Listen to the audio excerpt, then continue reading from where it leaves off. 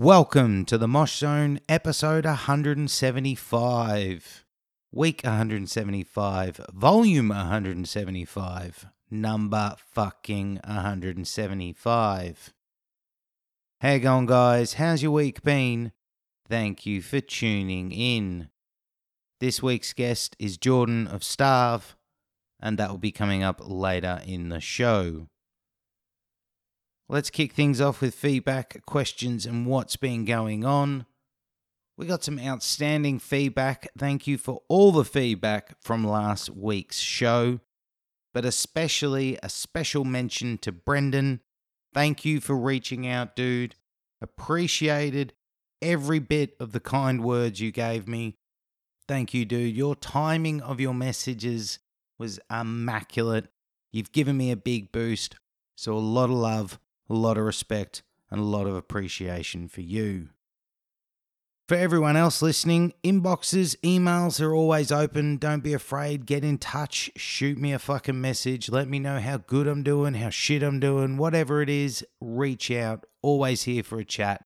Always look forward to hearing from all of our listeners. Now, enough of the ramblings, enough of the jibber jabber. Let's get into the main part of the show. This week, I got to sit down with Jordan of Starve, and the first thing I got to say, thank you so very, very, very much, dude, for taking time out for me and the Mosh Zone. Much love, much respect, much appreciated.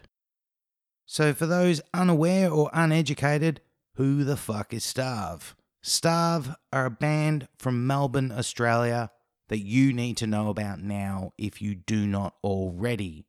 They formed around 2017, so far 2 EPs to their name, and one of them was released this year titled Nausea, and it's safe to say it is the EP of the year so far. Style-wise, this band is just fucking mosh. So good, so sexy, so brutal. Everything I like about this band, I think the majority of our listening base will like too. As I said, this is a band you should know if you don't know already. Really exciting, hot, upcoming Aussie band. And everything these guys do is getting them to bigger and better things, and they thoroughly fucking deserve it. Jordan was a fucking A-grade guest. I thoroughly enjoyed every minute. I hope you do too. That chat with Jordan is coming up now. So, everyone gets the same start off, and when I talk about, this a band opening your world to music existing, it doesn't need to be a heavy band. I tell guests that mine was 5 or 6. I was into Aerosmith. No fucking clue why, but Aerosmith was my jam. Because of Aerosmith, I then discovered that music was something that existed. Was there a band for you like that? Yeah, for sure. Oh yeah, 100%. There was two. There was two bands. There was two predominant points. The first one was when I was about 5, and it was Linkin Park. I saw What I've Done. Not What I've Done. Sorry. I think it was In the End. The music video for In the End.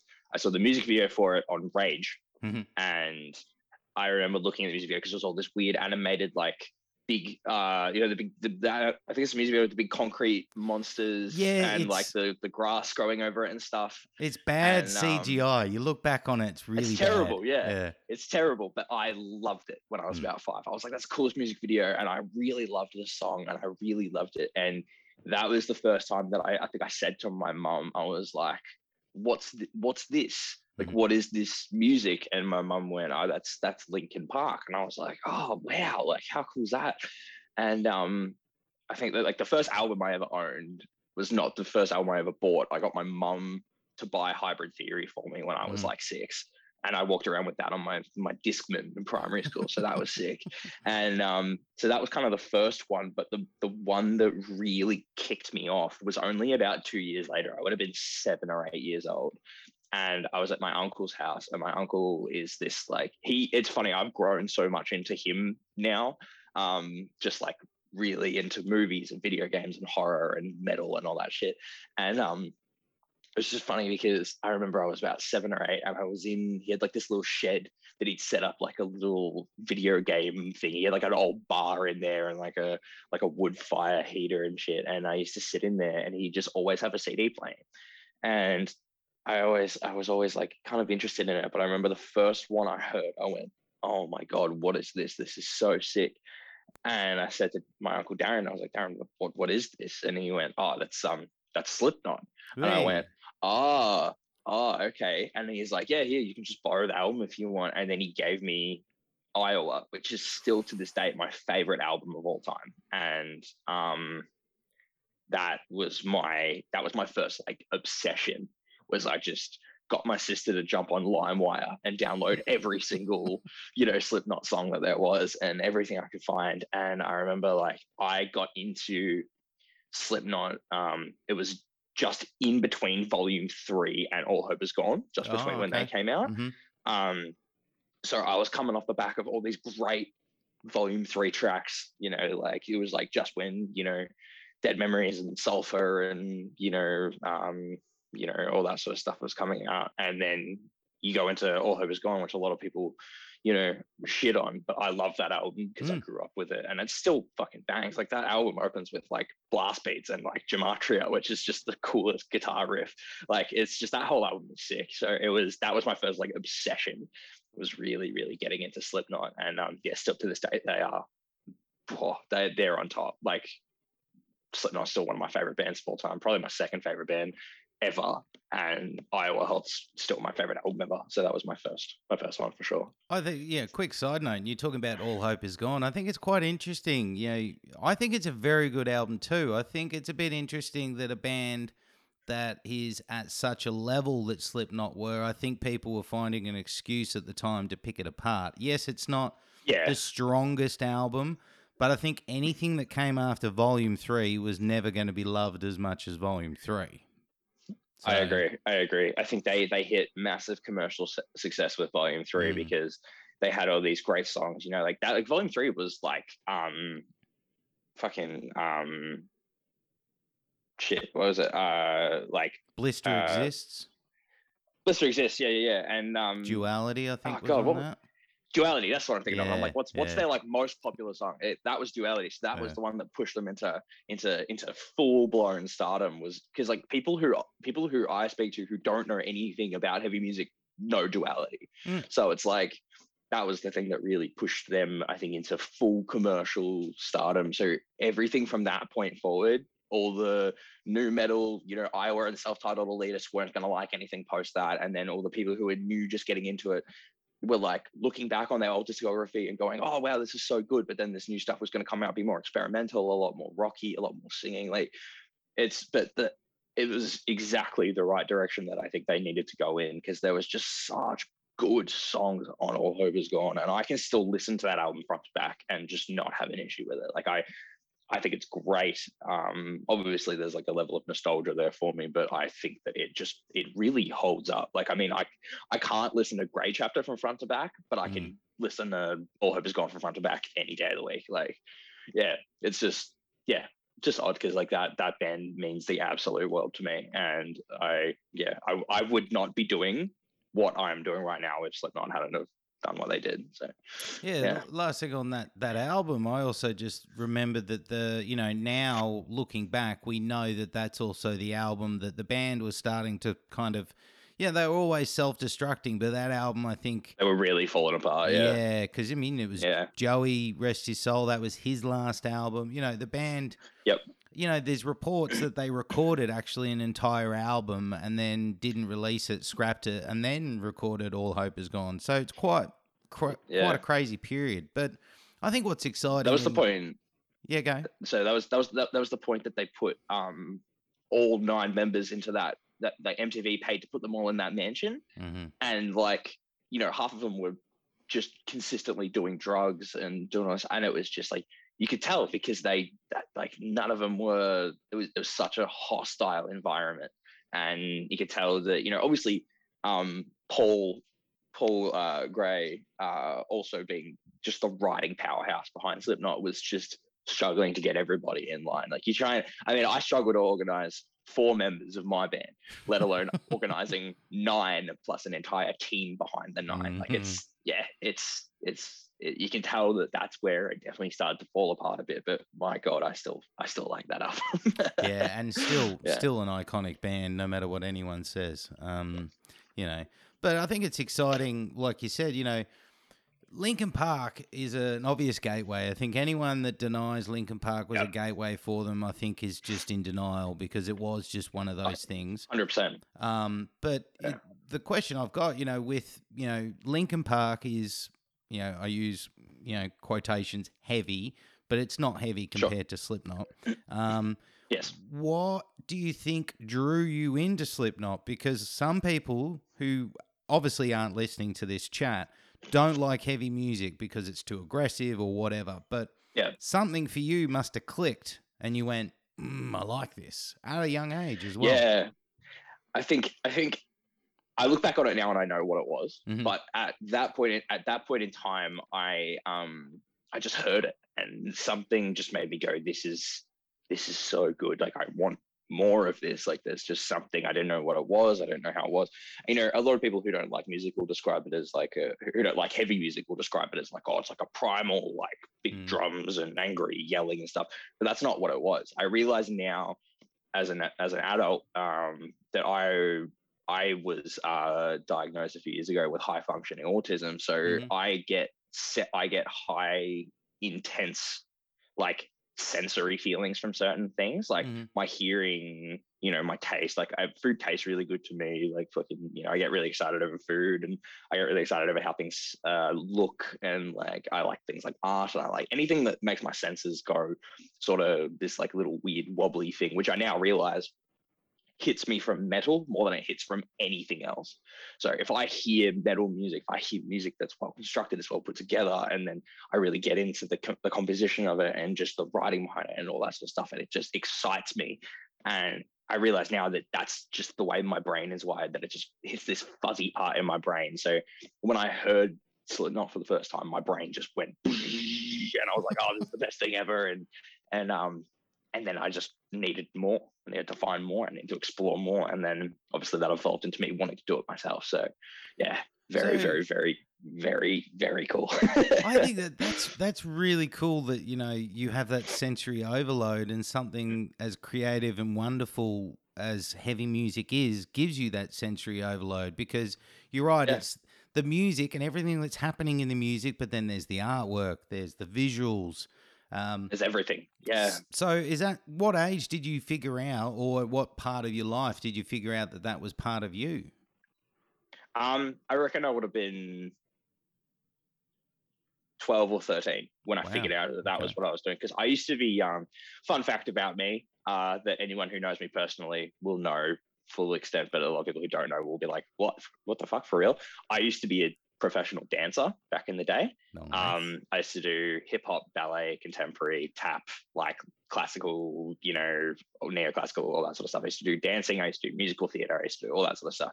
So being on stage was always something that I wanted to do, and I always did it to the best of my ability and to the best of what I could do. And it wasn't until I hit probably 12 or 13 that I started going consistently to local shows and going to see bands and stuff that I went, maybe that's what I want to do. Maybe that's it there. And then, I'd go to a local show when I was 12 and go see, local Australian bands. I get to see bands like, Glorified and, when I Exalt were around back in the day and all that stuff. And it was the point that I was playing drums at that point. I learned how to play kit in high school, and I really enjoyed that. But it was when I'd go see the bands and the vocalist would like get in the crowd, and I remember my first ever mic grab, and I went, oh, I'm not bad at that. And then I kind of kept going to shows, and I just had that urge to be like at the front and hope that hopefully I could sing the words to one of my favorite songs. And then that just pushed further and further and further into me going like, oh man, I really want to do this. And then I just annoy the absolute fuck out of my parents at home by just screaming in my bedroom for, as long as I could. And terribly, by the way, like no one's good at screaming when they first start. So it's like, God bless my parents for dealing with me through that. But yeah, they've been so supportive of it. Yeah. I think your parents were probably glad in all hindsight that you weren't smashing a drum kit. They're probably like, look, we can put up with this. I know Jordan sounds Yeah. like he's lost the plot, but it's better than hearing that drum kit being smashed. Yeah, well, I had a drum kit in the in the garage that I wasn't allowed to use while my parents were home. So I'd have to wait till they were both at work and then use it at home for like an hour until they got home. And then yeah, they'd come home and then I'd go into my bedroom and start, screaming along to Slipknot. But yeah, it was just it was it was awesome. Yeah. But yeah, I got obsessed with it, yeah. You mentioned a little bit of dancing. So do you still have the Yeah. moves? Oh man, I can whip them out at a party like you wouldn't believe. Nice. But I don't do it. I don't do it. I don't do lessons or anything anymore. It got to the point where I did dancing for so long that the next natural progression of dancing was that I was supposed to become a dance teacher, and I was a dance teacher for about 4 years. But I was a dance teacher between when I started teaching when I was 15, and I was teaching full classes of adults at 16, 17, and 18. And it was a bit too young for me. I think I felt a bit too much pressure at that point, and I knew that wasn't what I wanted to do with myself, but everyone around me was being like, oh, but you're so good at it, so why would you not do it? And I was like, well, I don't know if I want to do this. What if I want to do something else? And it just got to the point where, I remember it was an actual breaking period. It was breaking point when I was 18, and I went and I did a competition in Melbourne, and I did a hip hop solo competition. And this lady was like, oh, why don't you come, try out for a scholarship at my dance studio in America? And I went, no, I don't think I will. And everyone was like, what? Why aren't you going to do that? Like, that's just the most obvious thing to do. And I'm like, yeah, but I want to do other stuff. Like I want to play metal, and I want to go to shows, and I don't want to give it up just to go dance at some, play Crockpots dance school in fucking America. Like I don't give a shit about that. And then I just started. I think that was the point that everyone went, oh, okay, I guess we can't actually make him do anything. So, yeah. And I went cold turkey, man. Like I went from doing it for, 14 years of my life to just none. Stop, like no more. And I think that was the point that I was like, okay, music, let's do music. And then I started a bunch of shit bands. I played a bunch of shit shows. Like everyone has their shitty early bands that they talk about. And I had a few, and then and then stuff started about 3.5 years ago, and yeah, start.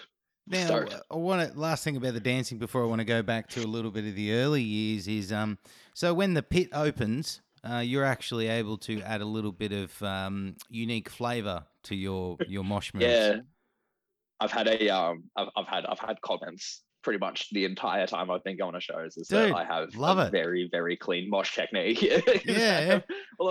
I've got control over my body, and I can move quite fast, and apparently I'm quite good. Apparently I'm quite good at a two-step. I throw a very smooth two-step, which I'm stoked about. So yeah, I think it's also just the thing of just spatial awareness is a big thing as well. Because I like to, when I go in pits, I throw down very, very hard. I like I don't do it as much as I used to. I used to do it to every band, but now it's more like I'll do it to, specific stuff that I feel like, oh yeah, this is sick, let's throw down. It's usually my mates' bands and stuff. But it's at the point where I'll throw a spin kick, but I'll be able to see, because I've done dancing for so long, I can tell where my leg is, and I'm not just cracking people in the head every 10 seconds. And it's like my leg will go up. And like I remember like at the last show before lockdown, I went and saw Dreg, and this guy was throwing down, and I was throwing down, and I did a spin kick, and I felt my leg go up, and I felt it just like rest here as I stopped it, and I was like, I still got it. I can stop my leg midair if I want to. No worries. Do people? You say people make comments. Do people? I've never seen it, but I would love to see this. You're throwing down, and do you hear people go, "He looks majestic. God, he's beautiful." Yeah, people have said, majestic is one of the words. Yeah, not fucking surprised.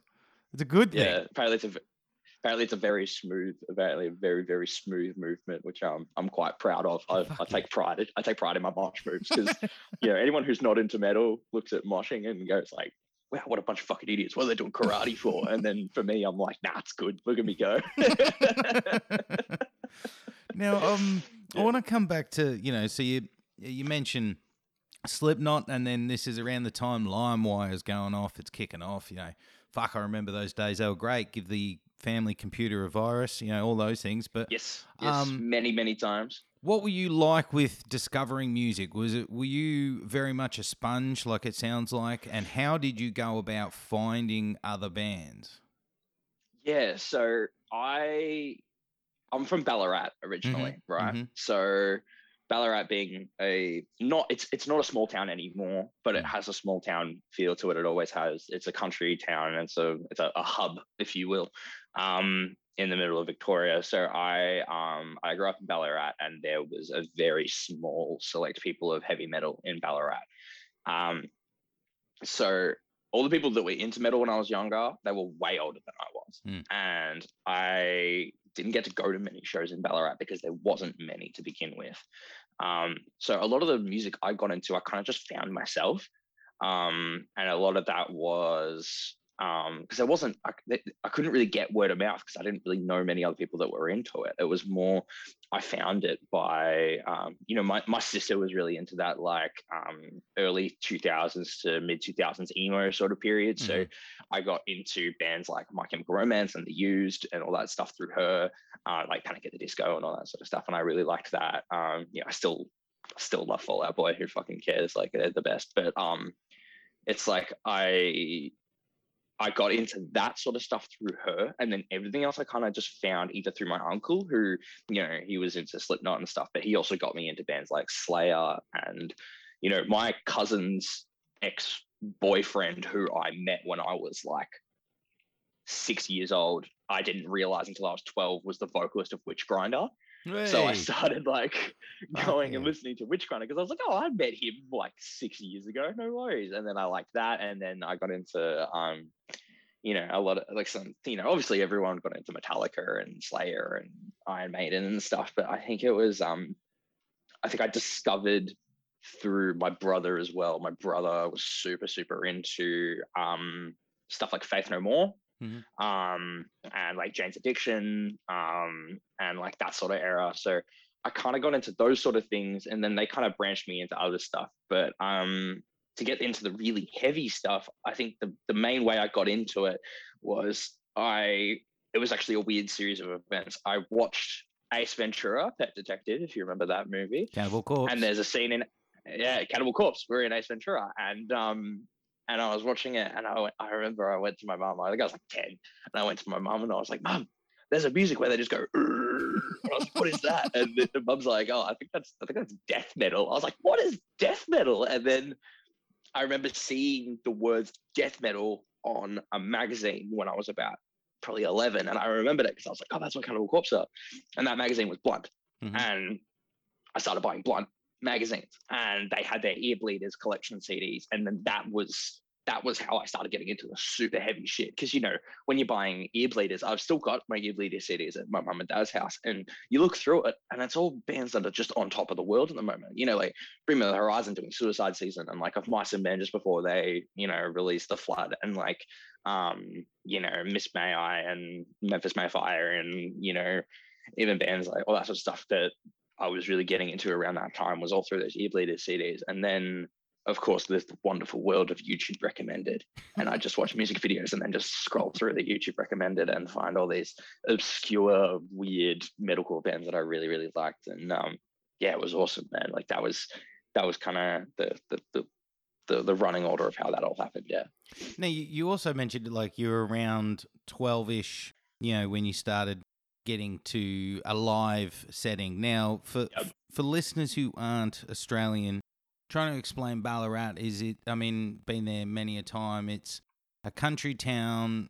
It's in a main state. It's a country town, but it's still an established town. But live music in that town is very, very rare. And it's very, very rare if you're into heavy music. So 100%. My roundabout way of coming to is, what was the first gig you got to witness? And did you find being in Ballarat during these very influential years, did you feel you were limited for your musical endeavors?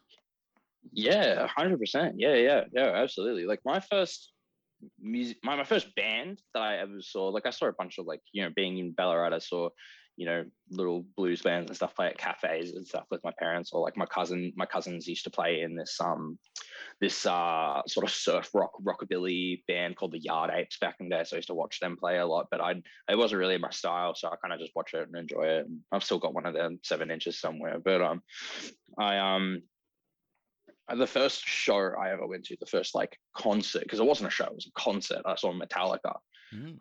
Because my one of the people I was it was actually one of the people I was dancing with, her mum was like, "Oh, you like Metallica? My son loves Metallica. They're gonna go see it. We got a spare ticket. Do you want?" And I begged my mum to buy it, so I went with them to go see Metallica, and that was 2010 was the year that was, because I'm 23, so it was like 2010. I would have been, yeah, it would have been 12, and I saw it was the Sword, Fear Factory, and Metallica, and it was awesome, man. So like I'd never seen that before, and I remember I came home from that show, and the next day my neck was so sore from just head banging all the time, and like, my ears were ringing, and it was so awesome. And then I just needed more of that. So the next thing that I did after that was, I think I had discovered August Burns Red through LimeWire.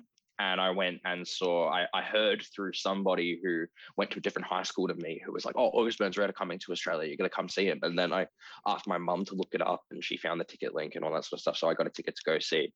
And that was still to this day probably one of the most influential shows I've ever been to, which was the craziest lineup now that I think about it. It was Glorified.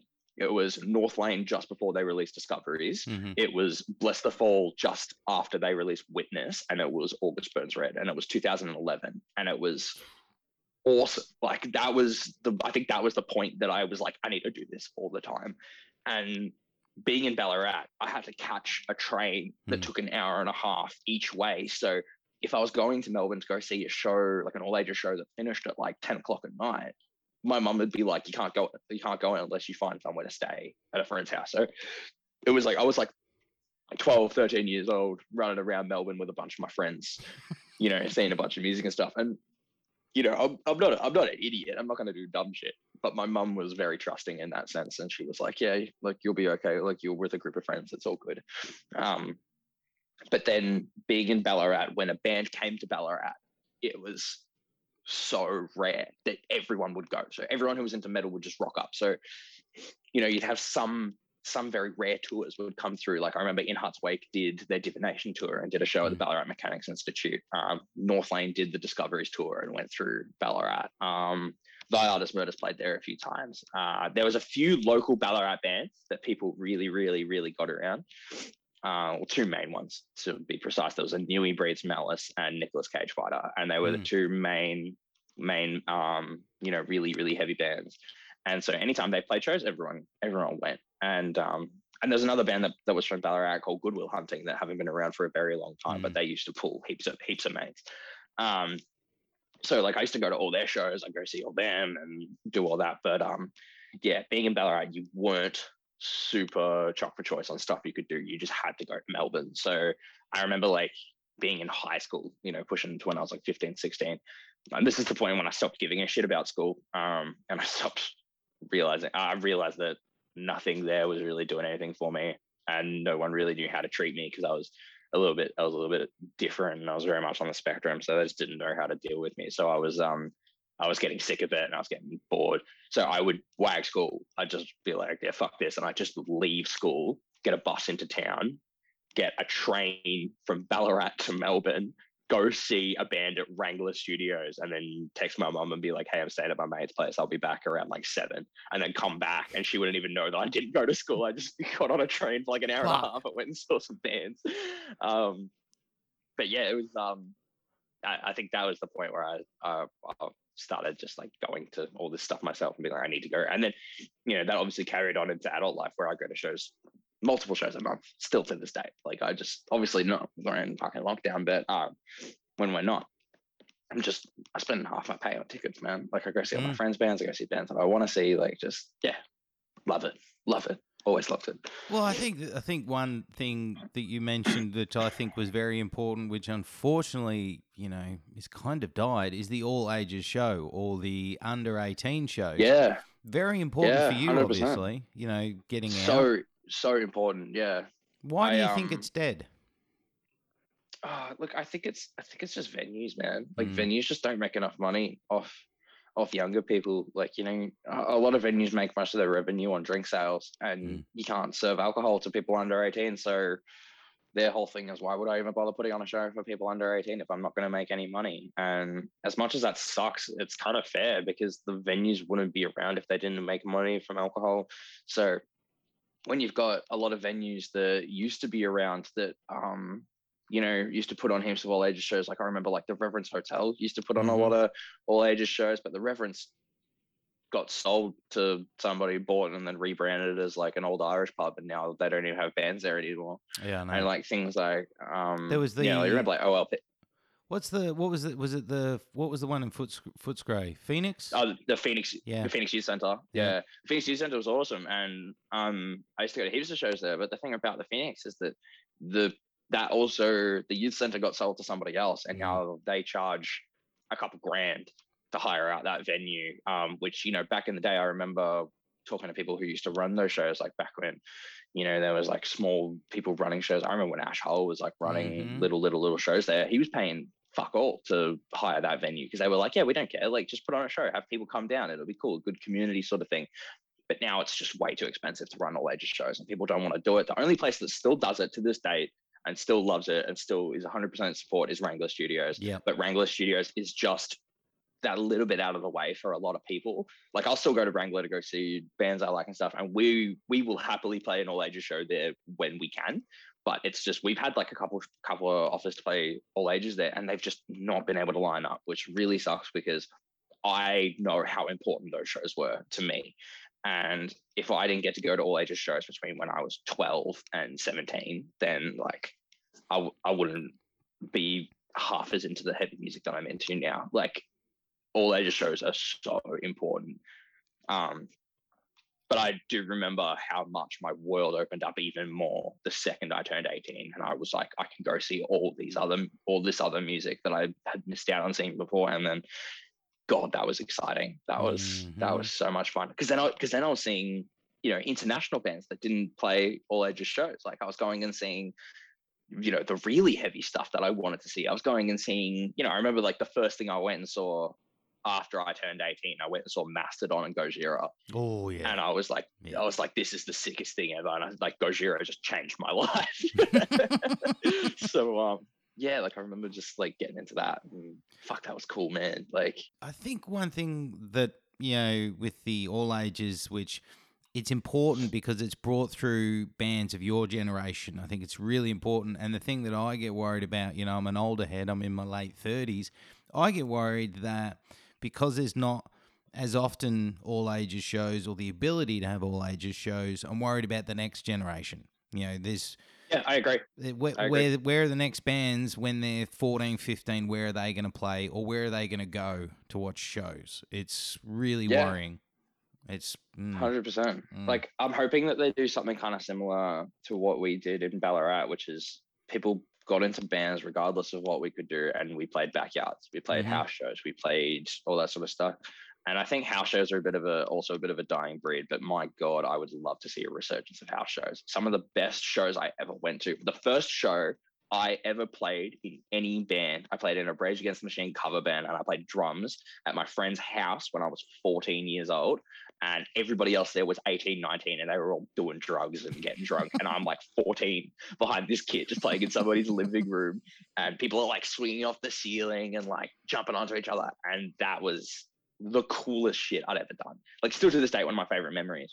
And I've just been craving to do house shows ever since. So I think house shows would be the thing that would bring it back, but people need to be open to having people play in their backyard, which is a bit of a pain these days because everyone's a tight ass. So yeah, it is. I mean, last thing on those like all ages, I still remember going and seeing, and I wasn't underage. I was mid-20s, and I went to Phoenix, and I saw Upon a Burning Body. Because I think this was Upon a Burning Body before they decided to do that publicity stunt where they claimed that the singer got kidnapped.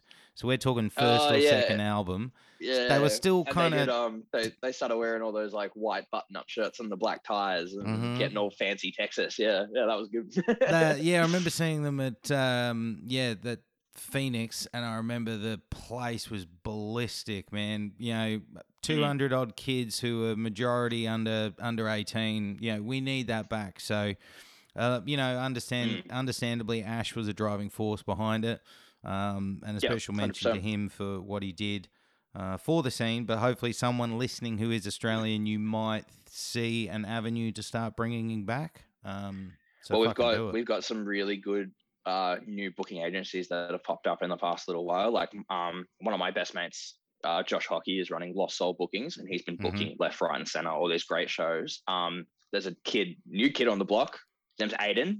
Aiden is 15 years old, and Aiden has just started his first booking company called Fire and Knife Bookings, and he books most Wrangler shows. That kid is so switched on. He is just gonna get better and climb and do more and more. He just books bands that he loves, and that's all he cares about. So Aiden's killing it. So yeah, shout out to Aiden, shout out to Josh. They're great. But there's definitely a gap for new booking agencies in Australia at the moment, because obviously, Destroyer Alliance kind of run the show, but Destroyer Alliance kind of just book bands at a certain level and above, and there is a lot of space below that level. So they just need, there's always going to be room to book bands like that and to do fun stuff. Like I remember when I was going to local shows was when Ash was just running his shows, and then there was like the original basis of Starved Liam. He used to run a booking agency called Garage Agency.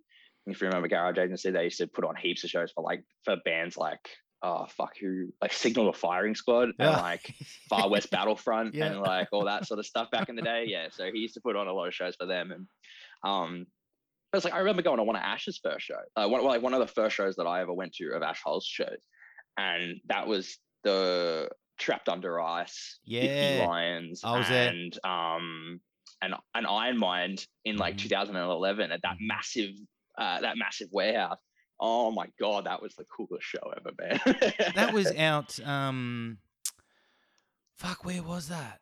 I remember where it was, because it was a big fucking warehouse, and it was sick. And I think it went for 2 days, didn't it? Or there was a 2-day. Yeah, it was massive. Whoa. Yeah, there was a day one and a day two, and it was different bands each day. But I remember I remember I saw Trapped Under Ice. It was just when they released Big Kiss Goodnight. Yeah.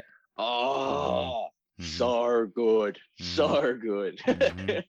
I love that band. And now I want to come back. We've had some lovely. Sure. I want to come back to people like, this is great, you guys, but can we hear about Jordan and his musical endeavors? So, one thing first is, you mentioned drumming for a while.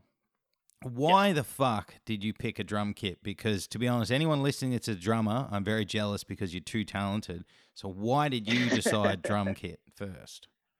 I picked drum kit because when I was younger, when I was like 5 or 6, my parents realized that I needed to get put into something that was something that I could do, something I could like, touch and do that sort of stuff. So most of my parents put me into dance and stuff. But what they also did was they put me at that dance school. There was a program, and that program was called Boy Stuff. And Boy Stuff was a program for kids, usually between the ages of like 7 and about 6 and 9, I think was about the age bracket. And it was boys. And boys would go in there and they'd be allowed to do, it was split into 3 segments. There was dancing, there was drama, and there was music. And the music aspect was percussion. So it was African percussion. So I actually learnt how to play West African percussion for 10 years before I learnt how to do kit. So I transitioned from African percussion. I was playing djembes and dunduns and, like sangbuns and all that sort of stuff, like old traditional West African instruments I was doing. I was really into that. And I played that for years and I loved it. And then the next transition was I went to high school. And when I was in high school, because of my dancing background, my parents applied for me to get a performing arts scholarship, which I ended up getting. But I didn't like the dancing aspect there because they weren't that good. My high school didn't really know what they were doing. So they put me into the musical program and I was like, I'd like to learn bass. And I picked up a bass and I realized at that point how small my hands are. And I still to this date am so sad because I've got tiny little fucking hands, dude. I can't reach the frets, like no way.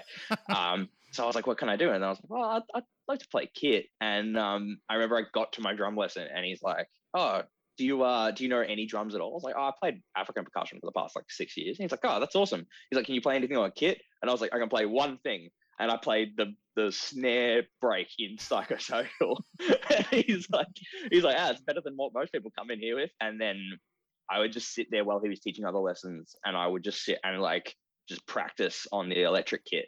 And I think I just picked it up, man. Like, it just took me a little bit, but I just picked it up. And the more lessons I did with Dave, who was my teacher, who is just a great drum teacher in Ballarat. He's just fantastic, and he just taught me everything. And he's a jazz drummer, but he was like, he liked metal, but he was a bit weary on it. I just wanted to blast and do double kicks and all that sort of stuff. But just drums just clicked something for me, and I loved it. Loved drums. Still to this date, I think I'm still considering. I've been eyeing off electric kits on Marketplace and stuff for a good like 2 years now, just being like, I should get another one. I'd love to get back into it, especially during lockdown. Like, I'd love to just brush up on my chops and see if I can still play. Like, I played drums for 6 years, and in that 6 years I got a lot better than I thought I was going to get. And I started being able to, like, I was playing, some of the easier North Lane songs. I was playing like in Heartwake stuff. Like, I was playing pretty good metal drums, but I feel like I dropped it when I realized how much cheaper vocals were. And easier, let's be honest. Like, when you rock up to a show now as a vocalist, you don't need to bring a whole bootload of fucking instruments. No. I just bring 2 tubs of merch, and that's it. That's my load in. I come in, I set up the merch while everybody sets up their shit, and I put everything together, and I set up my nice little merch station, and then I just fuck around for 3 hours until the show. So it's awesome, man. Carrying merch up a flight of stairs is a lot easier than carrying a bass drum and fucking snares and shit. 100%. But I will say, my our drummer Todd is very grateful that I did play drums for so long, because I help him set up in half the time, because I know where everything goes. Mm-hmm. So as soon as I finish a set, I'll drop the mic, turn around, and start undoing cymbals. And it's like, and he's like, thank God that you actually know what you're doing. So it's nice. Now, as we know through things said earlier, and also what I was saying there, you're now known as a vocalist. You're not known as a drummer. Doesn't mean, even we can call you a drummer if you want, a drummer vocalist. I prefer probably just vocalist. I think I'm much better at that than I am at drums now. So. So, you mentioned earlier that you were kind of like in the room, kind of screaming along to music for a while.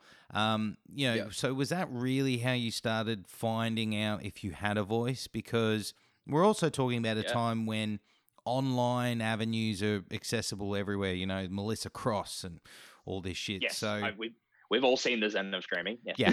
I mean, I know people have even seen it if they're not into trying to become a metal vocalist. So it's... Yeah.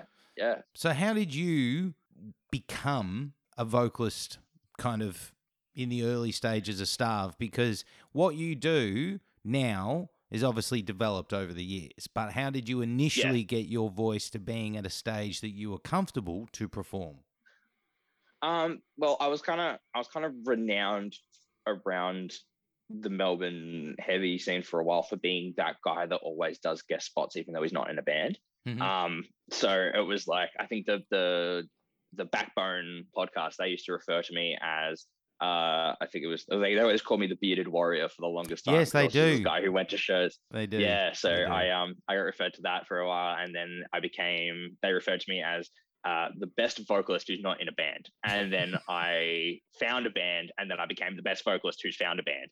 So it's kind of funny that it kind of evolved like that. But I guess I would just go to shows and I'd see my friends' bands play, and I get up and do guest spots with them. But I wouldn't want I would try and sound like their guest spot did, right? And I was trying to find my voice, and you want to do this and you want to sound like this vocalist. Like, I remember, like, when I was always in a crux of who I wanted to sound like. Do I want to sound like, Chris from Motionless in White, or do I want to sound like Phil Bozeman, or do I want to sound like, this and that and whoever? Do I want to sound like CJ from the IR? Like, anybody who I wanted to sound like. And then it wasn't until I had to sit down and start writing stuff for Starve that I realized I just need to sound like me. Mm-hmm. But I had been doing it for so long without really knowing what I sounded like.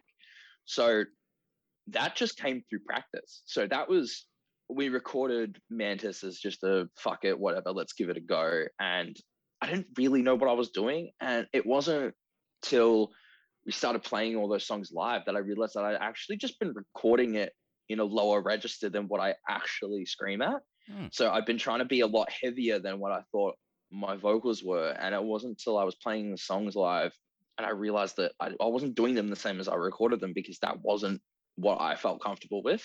So it was just a lot of trial and error, a lot of practice, and a lot of shows, a lot of band practices, a lot of like trying to figure out how I wanted to do whatnot. And it wasn't until like even recording Shiver that I was recording that song, and I went, I don't think I'm going to do it like this. I think if we're going to play it live, my voice is going to be a little bit in sort of a mid-range register. So I started recording all my stuff in that, and then I started practicing at Bandprac new techniques and songs that we'd already written, and trying to change it up and finding what works for me. And then it was literally just playing show after show after show after show, and finding what was the most comfortable and what felt right where, and what warm-ups I had to do, and if I had to warm down and all that sort of stuff. And it is honestly just time. It's a lot of time that you put into it, and it's a lot of practice.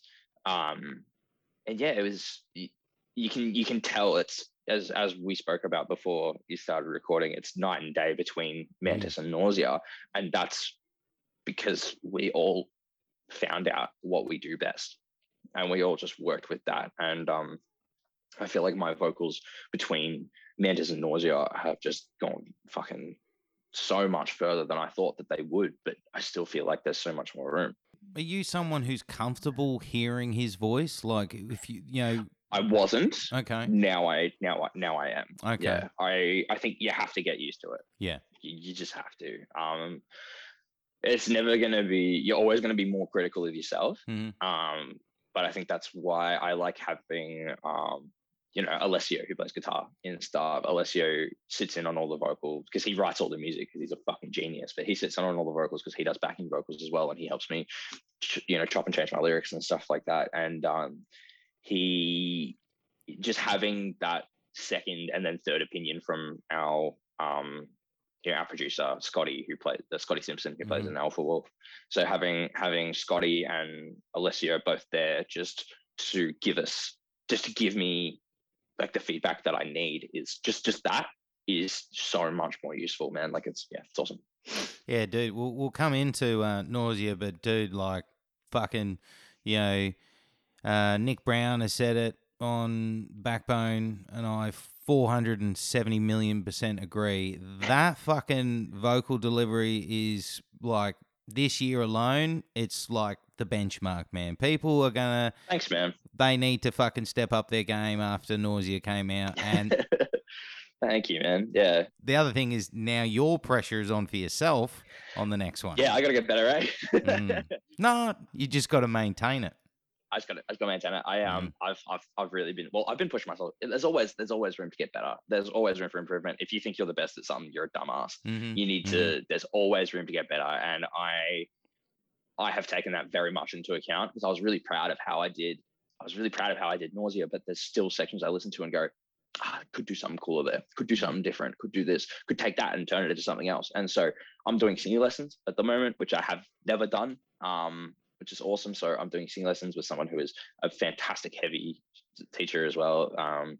And been doing a lot of that, which is awesome, which has just made me realize that I've never been good at singing, but I reckon I can, which is cool. But I'm not comfortable with it yet, so I'll figure it out when we get to it. But it's like, I feel like I could use just the techniques from that in getting better. And I feel like I've always, because I am a meticulous perfectionist, and I have been in every single aspect of my life. Like, if anybody who knows me knows what I'm into specific things, and those things I know everything about. And that is just the biggest like case of having high functioning autism, is I get into something and I will just obsess, and I will pick it apart, and I'll become obsessed with it. Like my hobbies and stuff, I've got a few of them that I'm super into.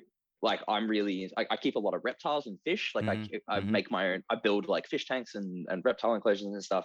And I have watched thousands and thousands of hours of YouTube, and I've read books, and I've done everything about the best ways to do this, best way to keep that, and what water parameters and what temperature gradients and microclimates and all this bullshit that I want to learn about, and making bioactive substrate and all this just ridiculous shit that nobody cares about, but I fucking love it. So I just get super into it, and I'm exactly the same with that as I am with vocals. I listen to everything that I'm doing. I look into every single aspect of what I can do. I learn every single technique I can, but then what I want to be good at, I pick what I want, and I just focus on that as much as I possibly can. And I just think about it for hours and hours, and what I can do and how I can do it better. And even when I'm not actively thinking about it, my brain's still doing it all the time. Like I'm just always trying to come up with new ways to do stuff, and how can I write this, and what do I want to do next, and I liked this from this vocalist, how does he do that? I wonder if I can do that in my own way, sort of thing. Like I'm always the cogs are always turning. I'm always trying to think of new stuff just consistently, and how I want to improve not only myself and my vocals, but how I can initiate that with the rest of my band as well, and how we can all get better at what we're doing, and how we can all just look into stuff and send it to people and figure out what we're doing. So love it. It's love it, man. A lot of work. Love it. It's good. It's good. Yeah. Like, dude, like some bands out there and some artists might be a bit envious, because it's a model that, if you want to be good at something, you got to put that time and dedication into it. And if for you that means thinking about it, probably even when you're having a shit, that means think about it while you're having a shit. Yeah. I love it, man. Like, that's the way you got to be. Yeah. And it shows. That's it, man. It's always room to be better. Always room Exactly. to improve, and you got to act on it. So yeah. Exactly. Now, Starve, who is the band, of course, as everyone knows, because at this stage they know that because they heard the intro of the podcast, so they know it's Starve. Yes. But, it formed around 2017, 2018-ish kind of thing. Yeah, it was like the end of 20. So we started putting stuff together at the end of 2017. Mm-hmm. We didn't play a show until the end of 2018. Mm-hmm. And we didn't release anything until I think December of 2018. So Mm-hmm. it was like really, really late, but we'd been putting stuff together for ages. But my God, what an absolute fucking mission that was to get everything done, because we went through so many. Everything that we try and do in Starve, there is 1,000 things that stop us from doing that, and then we have to figure out a way around it. But it's like, I was speaking to Alessio about it the other day. Every time we try and do something, it like a door will fall in, but then that falling in will open another one. Mm-hmm. And it's just, it's this weird in and out of us trying to be like, oh fuck, but this didn't work, and then something will just happen, and we're like, oh well, that takes over that then. So we had a lot of issues with Mantis. Like we had to re-record that EP 3 times, and it was three. So 3. The first guy that recorded it, we recorded the whole EP, the whole thing, and then he took my vocals and went to stretch one section, and he stretched the whole thing and then saved it and then couldn't reverse it. So every single audio file was flexed and unsalvageable. So that had to get scrapped completely. And then the second one, we had to do it. And then we were recording it with Mikey from The Gloom in the Corner, mm-hmm. and his laptop crashed and his hard drive buzzed out. So we then had to do it a third time, and it was just such a fucking mission, man. But yeah, dude, it was just every time we try and do something fucked up. But yeah, we started officially at the end of 2018, and then it's been nonstop playing shows, trying to get new stuff, trying to plan new things since then. So yeah. For anyone who's not from Australia listening, what's it like for a young band or a fresh band on the scene with getting shows? Is that something that has been, obviously you make your network and your connections, so, you link up with bands like Anticline and Gloom, and, you form a friendship so you can get on each other's shows. But what's the initial steps like and difficulties that you faced getting a show? Well, the thing is I find that as much as people don't want to admit it, networking is everything. Mm-hmm. It is. Mm-hmm. It's who you know, and that's just the unfortunate reality of the music industry. That's not just the music industry. That's every industry. Every industry is who you know, and it's you can know as much as what you know is important, but who you know is arguably more important. So it's honestly, I feel like one of the jobs that because you know how in your band each member's got a separate little job and they've got their role. One of my main roles, apart from vocals and merch, is networking. I am a talker. I am a confident person in social situations. I go up and I talk to people. I introduce myself. Like that's what I do, and I do that a lot of the time just to everybody, like regardless of who you are. I don't care if you're in a band, I don't care if you're not in the band, I will chat to you forever. But that also means I talk to everybody, which means I make connections everywhere. So we got our first show because we were so close with the Gloom in the Corner, and they were just our best mates. They were people who we'd be friends with for ages. We'd been going to their shows forever, and they were like, well, fuck yeah, we're going to play our headliner, come open that. And we were like, yeah, sure, no worries.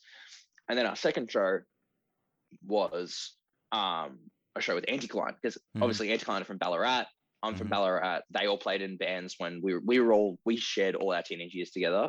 Myself and the Anticline guys have known each other since we were 13, and Jack, who plays guitar for Anticline, has been my best friend since I was 5. We went to the same primary school together. We were best mates all through high school. We went to all those shows together. Like, I've known those guys my entire life, and they gave us that show, which was awesome. And then the weird thing that happened was somehow word got out that our first show was pretty good from that, and we got an email offer to play with Make Them Suffer as our third show. And we were like, oh shit, what is going on? This is sick. And then we played that show, and then we got another offer to play the Confession. And we were like, oh shit, okay, well something's good. And then we just got these offers to play more shows. And then when the offers started dying off, we started applying to everything. Like we would see a tour get announced and be like, hey, can we open this show? This is our band, this is what we do, this is our history and all this sort of shit. Can we open your show? And a lot of the time it was a yes, because they were just looking for new bands to start off. They're always looking for new bands. So it was cool just to do that. And then we started playing cooler stuff with cooler bands and, all this really sick shit. And yeah, it's just working your absolute ass off to talk to everybody and to just get to know everybody and to make connections as many places as you can. Like just getting to know your local music scene and looking into who is doing stuff. And then I just like being a part of it. I like being a part of it. I like being a part of it and hanging out with these people who are on the same wavelength as me, and just being able to feel confident that I'm not the only person who wants to play in a band. Because sometimes, it feels conceited sometimes to be like, oh, I want to get on stage and have people listen to me for 30 minutes. Like it feels conceited, but then you realize that you're absolutely not the only person that wants to do that. And then you do it, and you do it to a good crowd, and you realize why you want to do it.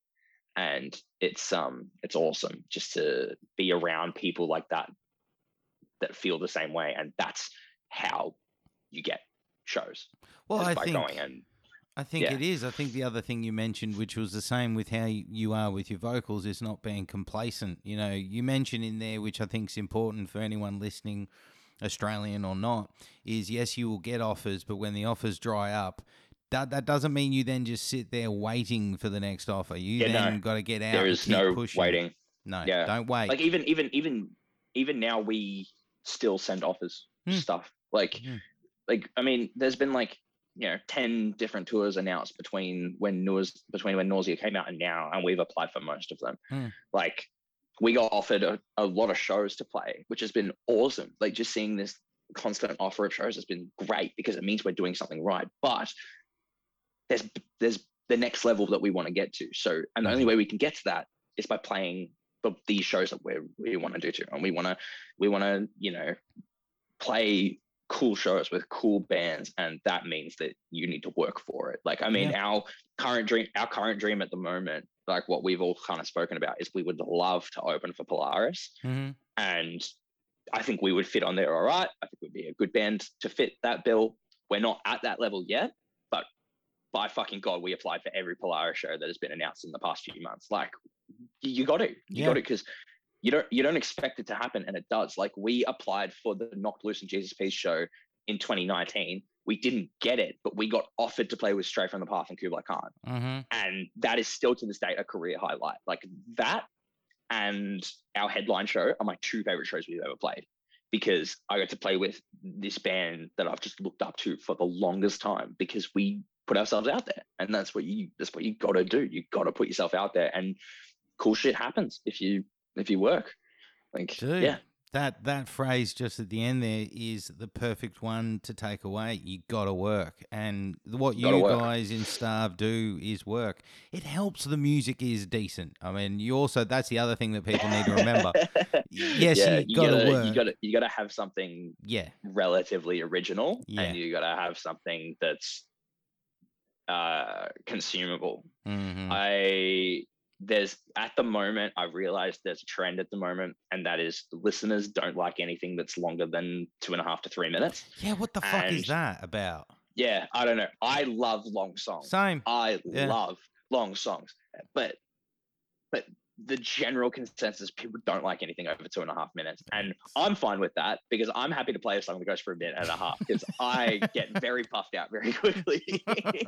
But yeah, like, I think that was a little bit of our sort of pull as well, is that when we started playing shows, we played for 15 minutes. We get given a 20-minute slot, we play for 15 minutes. We get given I remember, like, I think the show that everyone kind of went, wow, that was sick, was when we came out of lockdown. We started playing stuff off Nausea just before it released. Yeah. And we played a show at the Workers Club. It was co-headliner between us and Vatic. And that show sold out, which was awesome. It sold out in 21 hours, which is just the most insane response we've ever had. And we played that show, and we played a headline set, and we played for 17 minutes. And it just got this massive buzz. Everyone was like, oh, they played this tiny little set, and it was just fucking chaos for 17 minutes. And then it was over. And that has made people want to come back and see it again. And that's just being smart about how you present yourself. And it's marketing is so important. How you present yourself, image is so fucking important. I mean, you look at like the most stylistic bands out there. Look at fucking Alpha Wolf. Alpha Wolf have their image down pat, and it is working. People love the way they look. Have you seen the amount of kids out there that are playing guitar now with face masks on just because of Sabian? Like, it's just so important to do that sort of thing, because people look up to that stuff and they look up to style. So it's always important to be looking out on how you present yourself and how the band presents itself, and your marketing style and your editing and stuff. So it's good to have themes. And yeah, I mean, we obviously have our themes. We run a lot of bugs and centipedes and spiders and shit. We've got most of our merch is done in a purple and black color, because we like purple and black. And it's just having consistent themes, consistent styling behind it. Like the way we dress, the way we present ourselves is very important to us. So yeah, it's we're literally just taking everything that Slipknot did, and we're doing that, but now. And that's not a bad model to take off, man. I think something I definitely wanted to ask before I want to really talk. You've mentioned a few things there that I think are important that I'll come to when I talk about Nausea. And before I talk about Nausea, I'm going to talk about Shiver. But my question, we're talking about short length songs, right? And a question for someone like yourself who's got his pulse on the scene, and I mean not just in the sense that you're in a band, but you go to a lot of shows, you like going to shows, you're local, you know the vibe, your network, blah, blah, blah. Yep. The question is, how do you explain to people who aren't Australian how fickle the fucking Australian scene can be? Because I've tried to explain to people who aren't Australian, and they don't understand it. We are fickle in this fucking country. Oh yeah, dude, it's ridiculous, man. People will complain to the ends of the fucking earth, and then when they get something, they won't be happy with it. Yeah, they're like, I don't want it anymore. Yeah, they don't want it. Like, it's like you look at Unify. People have been begging for heavy metal festivals back for the past, 2 years, and now that we finally announced one, no one's fucking happy with it, because they're like, oh, it's not what I want. Like, come off it, man. It sucks. Like, we got Unify, which is the biggest moment in our career for us. We get to play Unify, and God knows if that's going to fucking happen, but that is the biggest moment for us. And it was kind of shit to see us get this amazing festival. It's our first festival, it's our first big stage, and 50% of the comments were in such Oh. Yes, they were like, yeah, congrats. And then the other 50% were like, oh, this lineup fucking sucks. It's like, man, you haven't had a festival for 2 years. Just go to the fucking festival. Like, it's not, who cares who you're seeing? You get to go see live music again. Fuck, bro. It's like, it riles me up so much. But the Australian music scene can be so unbelievably fickle. And it sucks because there's a really select group of people who are just so passionate about it and they don't care. People like the Backbone guys and the What We Did on the Weekend guys and everyone associated with that group of people, they just go. They don't care. They love music. They love the Australian scene. They love all that stuff and it's awesome. But that is 5% of the Australian music scene. And the other 95% are just so different. And it sucks because like, I remember one of the things that we did was we copped all these messages to be like, oh, bro, come play Adelaide. We'd love to play Adelaide. And we played Adelaide 4 times. And every time we've gone there, we've played a better show and more people have come and whatever. But it's this weird thing. It's not just in Adelaide. I'm not just going to shit on Adelaide, but it's other places. Well, it is Adelaide. Well, hang on. It is Adelaide. You can shit on Adelaide. Yep, you can. I can shit on Adelaide? Yeah, cool. You can shit on Adelaide. So it's Australia wide where people will be like, yeah, come see us. And then they just don't go. And they don't rock up and they say, yeah, come on, we want to see you. Like, we'll come see you. And then you make the effort. And it's not just the effort, it's the financial effort to get there for a small band where everything we do is out of our own pockets. We don't have any funding outside of the band. Every cent that we make on merch, every cent that we make on shows just goes back into what we're doing. We don't have any savings. We don't have any other stuff because every cent we spend is on this band and we go there to do what people ask us to do and then no one fucking rocks up. Yeah. It's like... It sucks. International listeners, an example of this, like that Jordan's talking about, is Starve will go over there and the lineup will be 4 bands, right? And because person X doesn't like band 3 on the lineup, they go, fuck it, I'm not going. And it's like, but the ticket's $6. It doesn't fucking matter. Go support the other 3. 100%. If that band is on that you don't like, go outside and have a fag and have a drink or something while they play. Like, fucking support the scene. That's exactly it, man. Oh, fuck. The only place I've ever found in Australia that does the opposite of that is Brisbane. Brisbane don't give a shit. They go to every band. First time we played in Brisbane, we played at AM PM, and we were the second band on, and it was a sold out AM PM, and we were the second band, and we played to fucking 200 people that had no idea who we were and just losing their shit. So it was just awesome, man. It was so good to see that, but it was just nice to do that after so many disheartening attempts at other places, when just no one cares. And it's the same. Like I remember, like when we played with, like, as much as I say that show that we played with Kublai and Stray was one of my favorite shows and career highlights, we played to about 30 people. That was a sold out Stay Gold show, and we played to 30 people. There was 400 tickets at that show. There's the other people. There's the other fucking reality. I was telling who was I telling? One of my previous guests, an American guest, and we were talking about how you'll get a lineup like that, and this is for everyone listening that isn't Australian. You'll get a lineup of international and some sexy, solid Aussie support, which needs to be there because it's vital for the scene and makes sense. And Aussies, for some reason, I'd be interested, anyone who's from overseas, message me, inbox me, comment. But Australians won't watch the Aussie band and will only watch the international band. I don't.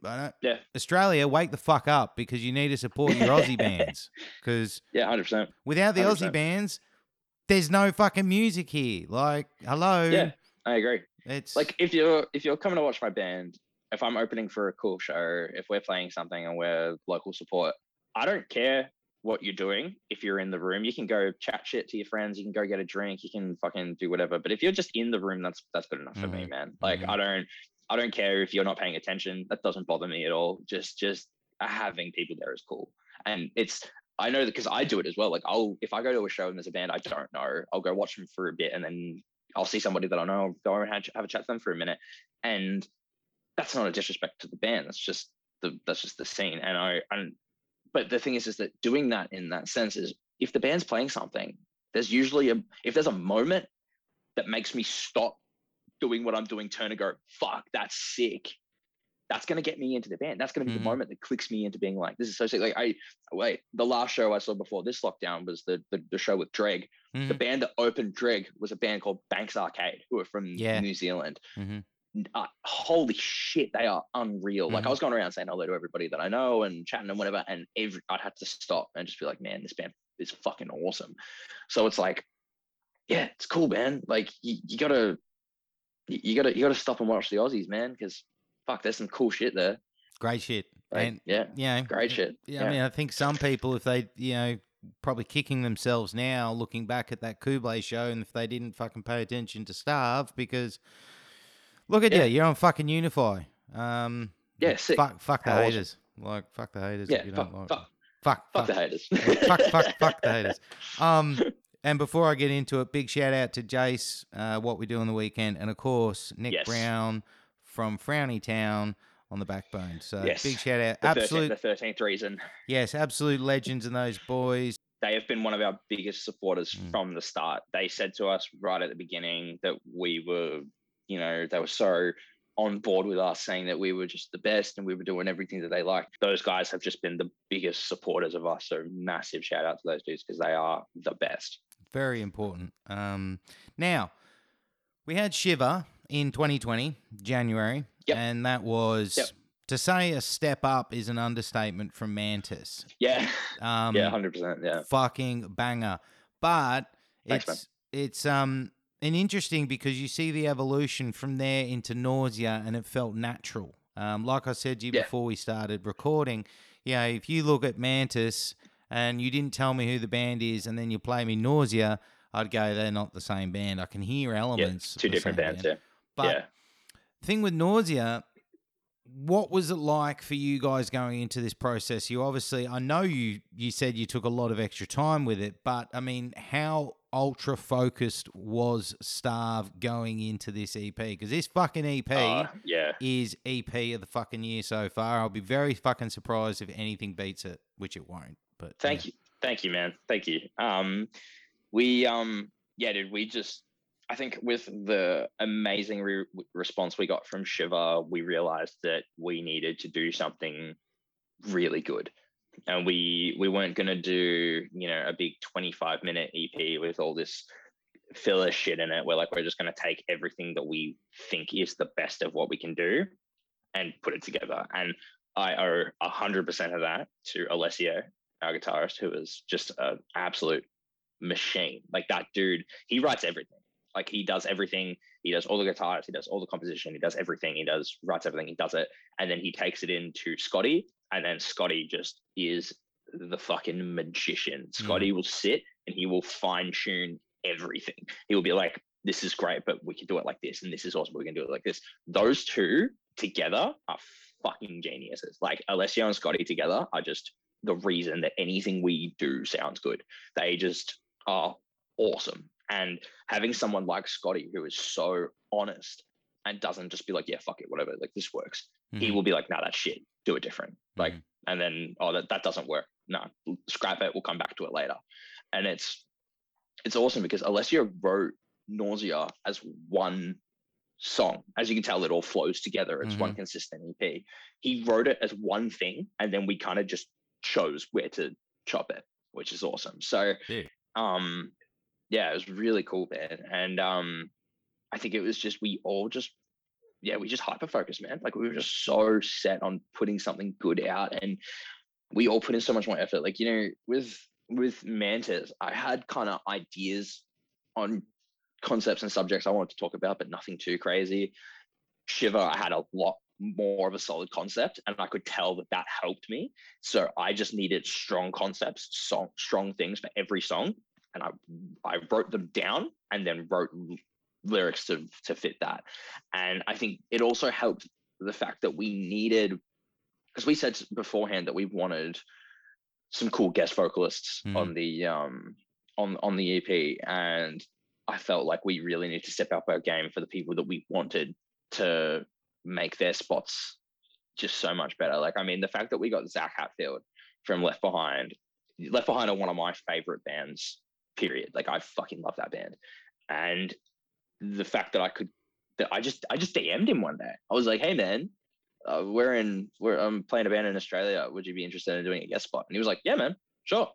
And then just sent it over, and it was just the most surreal experience. Was getting one of my favorite vocalists from one of my favorite bands to do a He's spot a on one of our songs. fucking nice guy too. I've had him on the podcast. I've had him as a guest. He's a fucking genuine dude. And that Jack's sweetheart. That guest spot is sweet, but the other guest spot that's very fucking sweet too is Jackie Boy. What a fucking spot that is, man.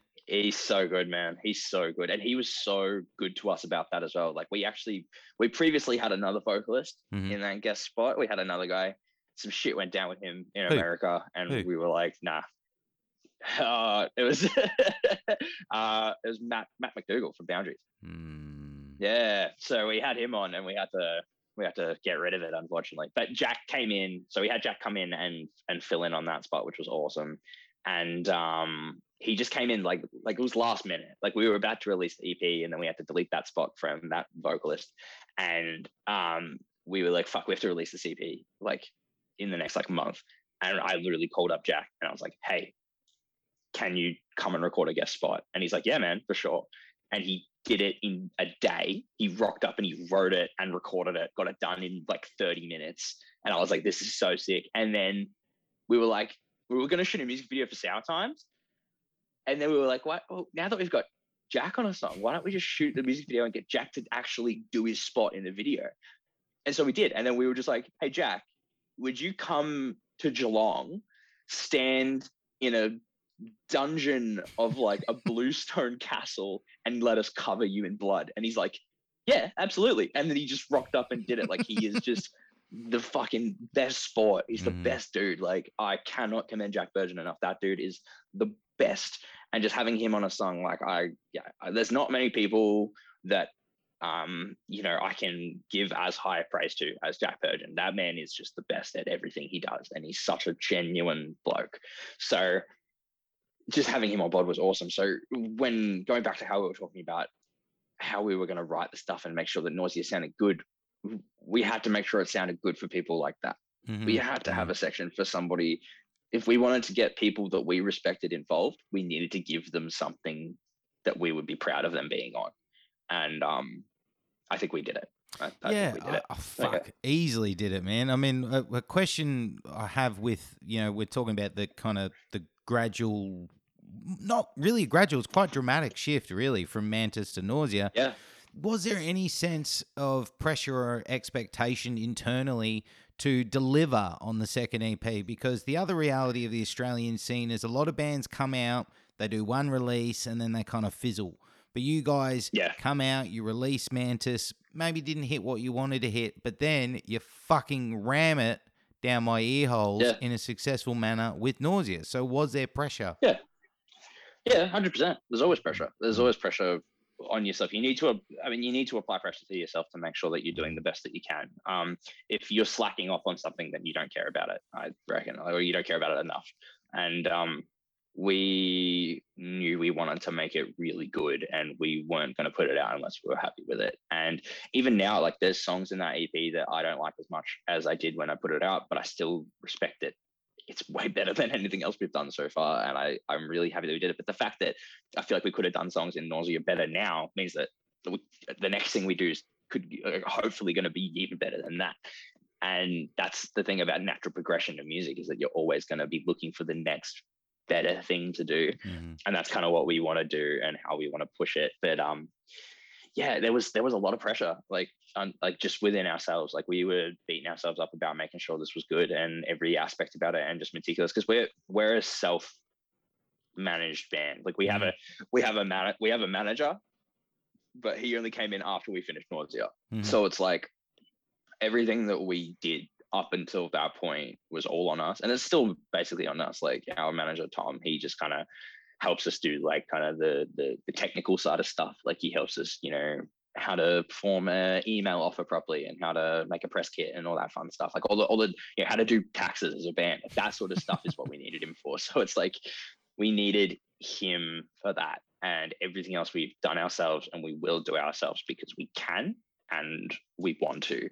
And as stressful as it is, like, man, those few months leading up to releasing that EP, I was in the fucking pits, man. Like I was like, stressing myself out. I was freaking out that I wasn't going to do very well. And I was like, fucking, like when I stress out, I get like night terrors. I was getting so many night terrors. My girlfriend was like, you need to fucking calm down. I'm like, no, it needs to be good. It needs to be good. Like, I'm so stressed about it.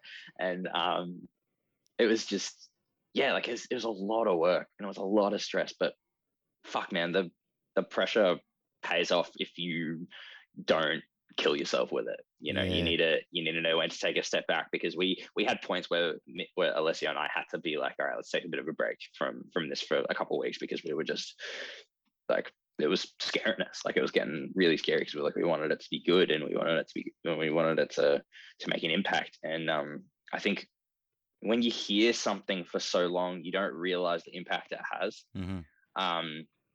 Because by the time we put it out, I think a lot of people kind of message me and say, bro, that new EP is so heavy. I'm like, is it? I mean, we kind of just wrote it, and it didn't feel heavy when we wrote it. And then I think it wasn't until we played it live that I went, yeah, no, this is far heavier than anything else we've done. And just, it's not just that, it's just the impact of it. Like, heaviness aside, you know, how many blast beats and how many riffs and how many gutturals you want to put into it. It's the impact of the songwriting and how it,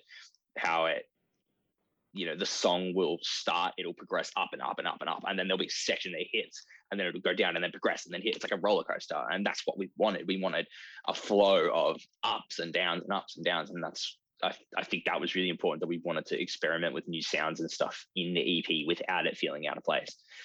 So yeah, it was stressful, man. It was stressful. It was a lot of pressure for us to do the stuff we wanted to do. But then at the same point, we also have told ourselves that if there is more stuff that we want to do, we'll just do it in the next release. Like, we're not planning on stopping anytime soon. Like, if we want to do more cool ideas, like if I want to do a certain vocal tone, or if I want to do like Alessio wants to write a different style of riff, or like maybe we change the whole tempo of something for a minute, we can just do that next time. We're still gonna be doing it. Like, we're not gonna stop. Like, we have no stopping. It's just not in our vision at all. We want to do it, and we want to do it until we can't. So I think what's also really amazing about Nausea is you guys with this EP, you know, we previously talked about like attention spans with song lengths and stuff, but what I find interesting with Nausea is it was released to be consumed from front to back.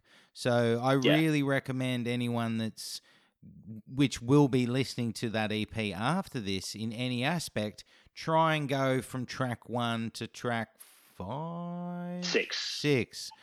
Go from front to back, because it actually has this momentum and rhythm to it. And I love that you guys have done that. You know, it's kind of become a dying art, I feel, that many bands don't feel that there's a need for the flow. They just need to throw a bunch of singles into an EP and then just fucking, there you go, there's 6 singles in whatever order. That is really well done. But the other thing that you guys did that's even sexier is you were a band that I would say, I mean this in a polite way, there was no hype, right? I wouldn't say there was any real hype. Then before you even release Nausea, the hype train is fucking smashing through that station. Everyone's fucking talking about you. The EP drops. You're doing headline shows now at Stay Gold and stuff. You're getting the support and the backing you deserve. But fuck, man, how on earth did you guys go from no one really sure who you are to building up that hype to release Nausea? Because you really are the self-hype bros. Yeah. Well, that's what Brownie said about us on his on their podcast, about how he said that we bullied our way onto Unify, which is kind of true. Yeah, we kind of just pushed ourselves as hard as we could to do it. You deserve to be there, man. Before you keep going, you deserve to be there. So carry on. Carry on. I think we, you know, I think a lot of it is marketing, and social media is a big part of it. People like content, regardless of what the content is. People like content, and I love when bands do weird content, whether that is videos, whether it's behind the scenes stuff, whether it's, cool merchandise ideas, being original with all that sort of shit. We try and come up with interesting stuff, right? So I'm obviously running merch and stuff. So I wanted people to get behind the hype of us, not just because of our music, but because of the image, because of everything that comes with it. So we needed to come up with cool merchandise ideas, which having good merch will get you more people, without a doubt. I think if I see a band shirt that I like, I will most likely check out that band based on if I like the shirt. And I think that's really important. And that's what we've done a lot. Like we do a lot of weird merch stuff. Like we've done a lot of women's specific stuff. We did like exercise bike shorts. We did like cropped hoodies. All our shirts we've done have been like either odes to old 2008 deathcore shirts, or like something just new, something different, and having stuff that looks good, not only as a piece of merch, but as like just everyday streetwear. Like that's a very big part of it. So having people walking around in our merch was a really big part of trying to get people hyped about us. And it worked, man. Like we did a t-shirt recently. We did a long sleeve shirt that had the reverse bear trap from Saw on it, which was sick. But then what we also did was we put a QR code on the long sleeve, so that if you scan the QR code, it takes you to our Spotify.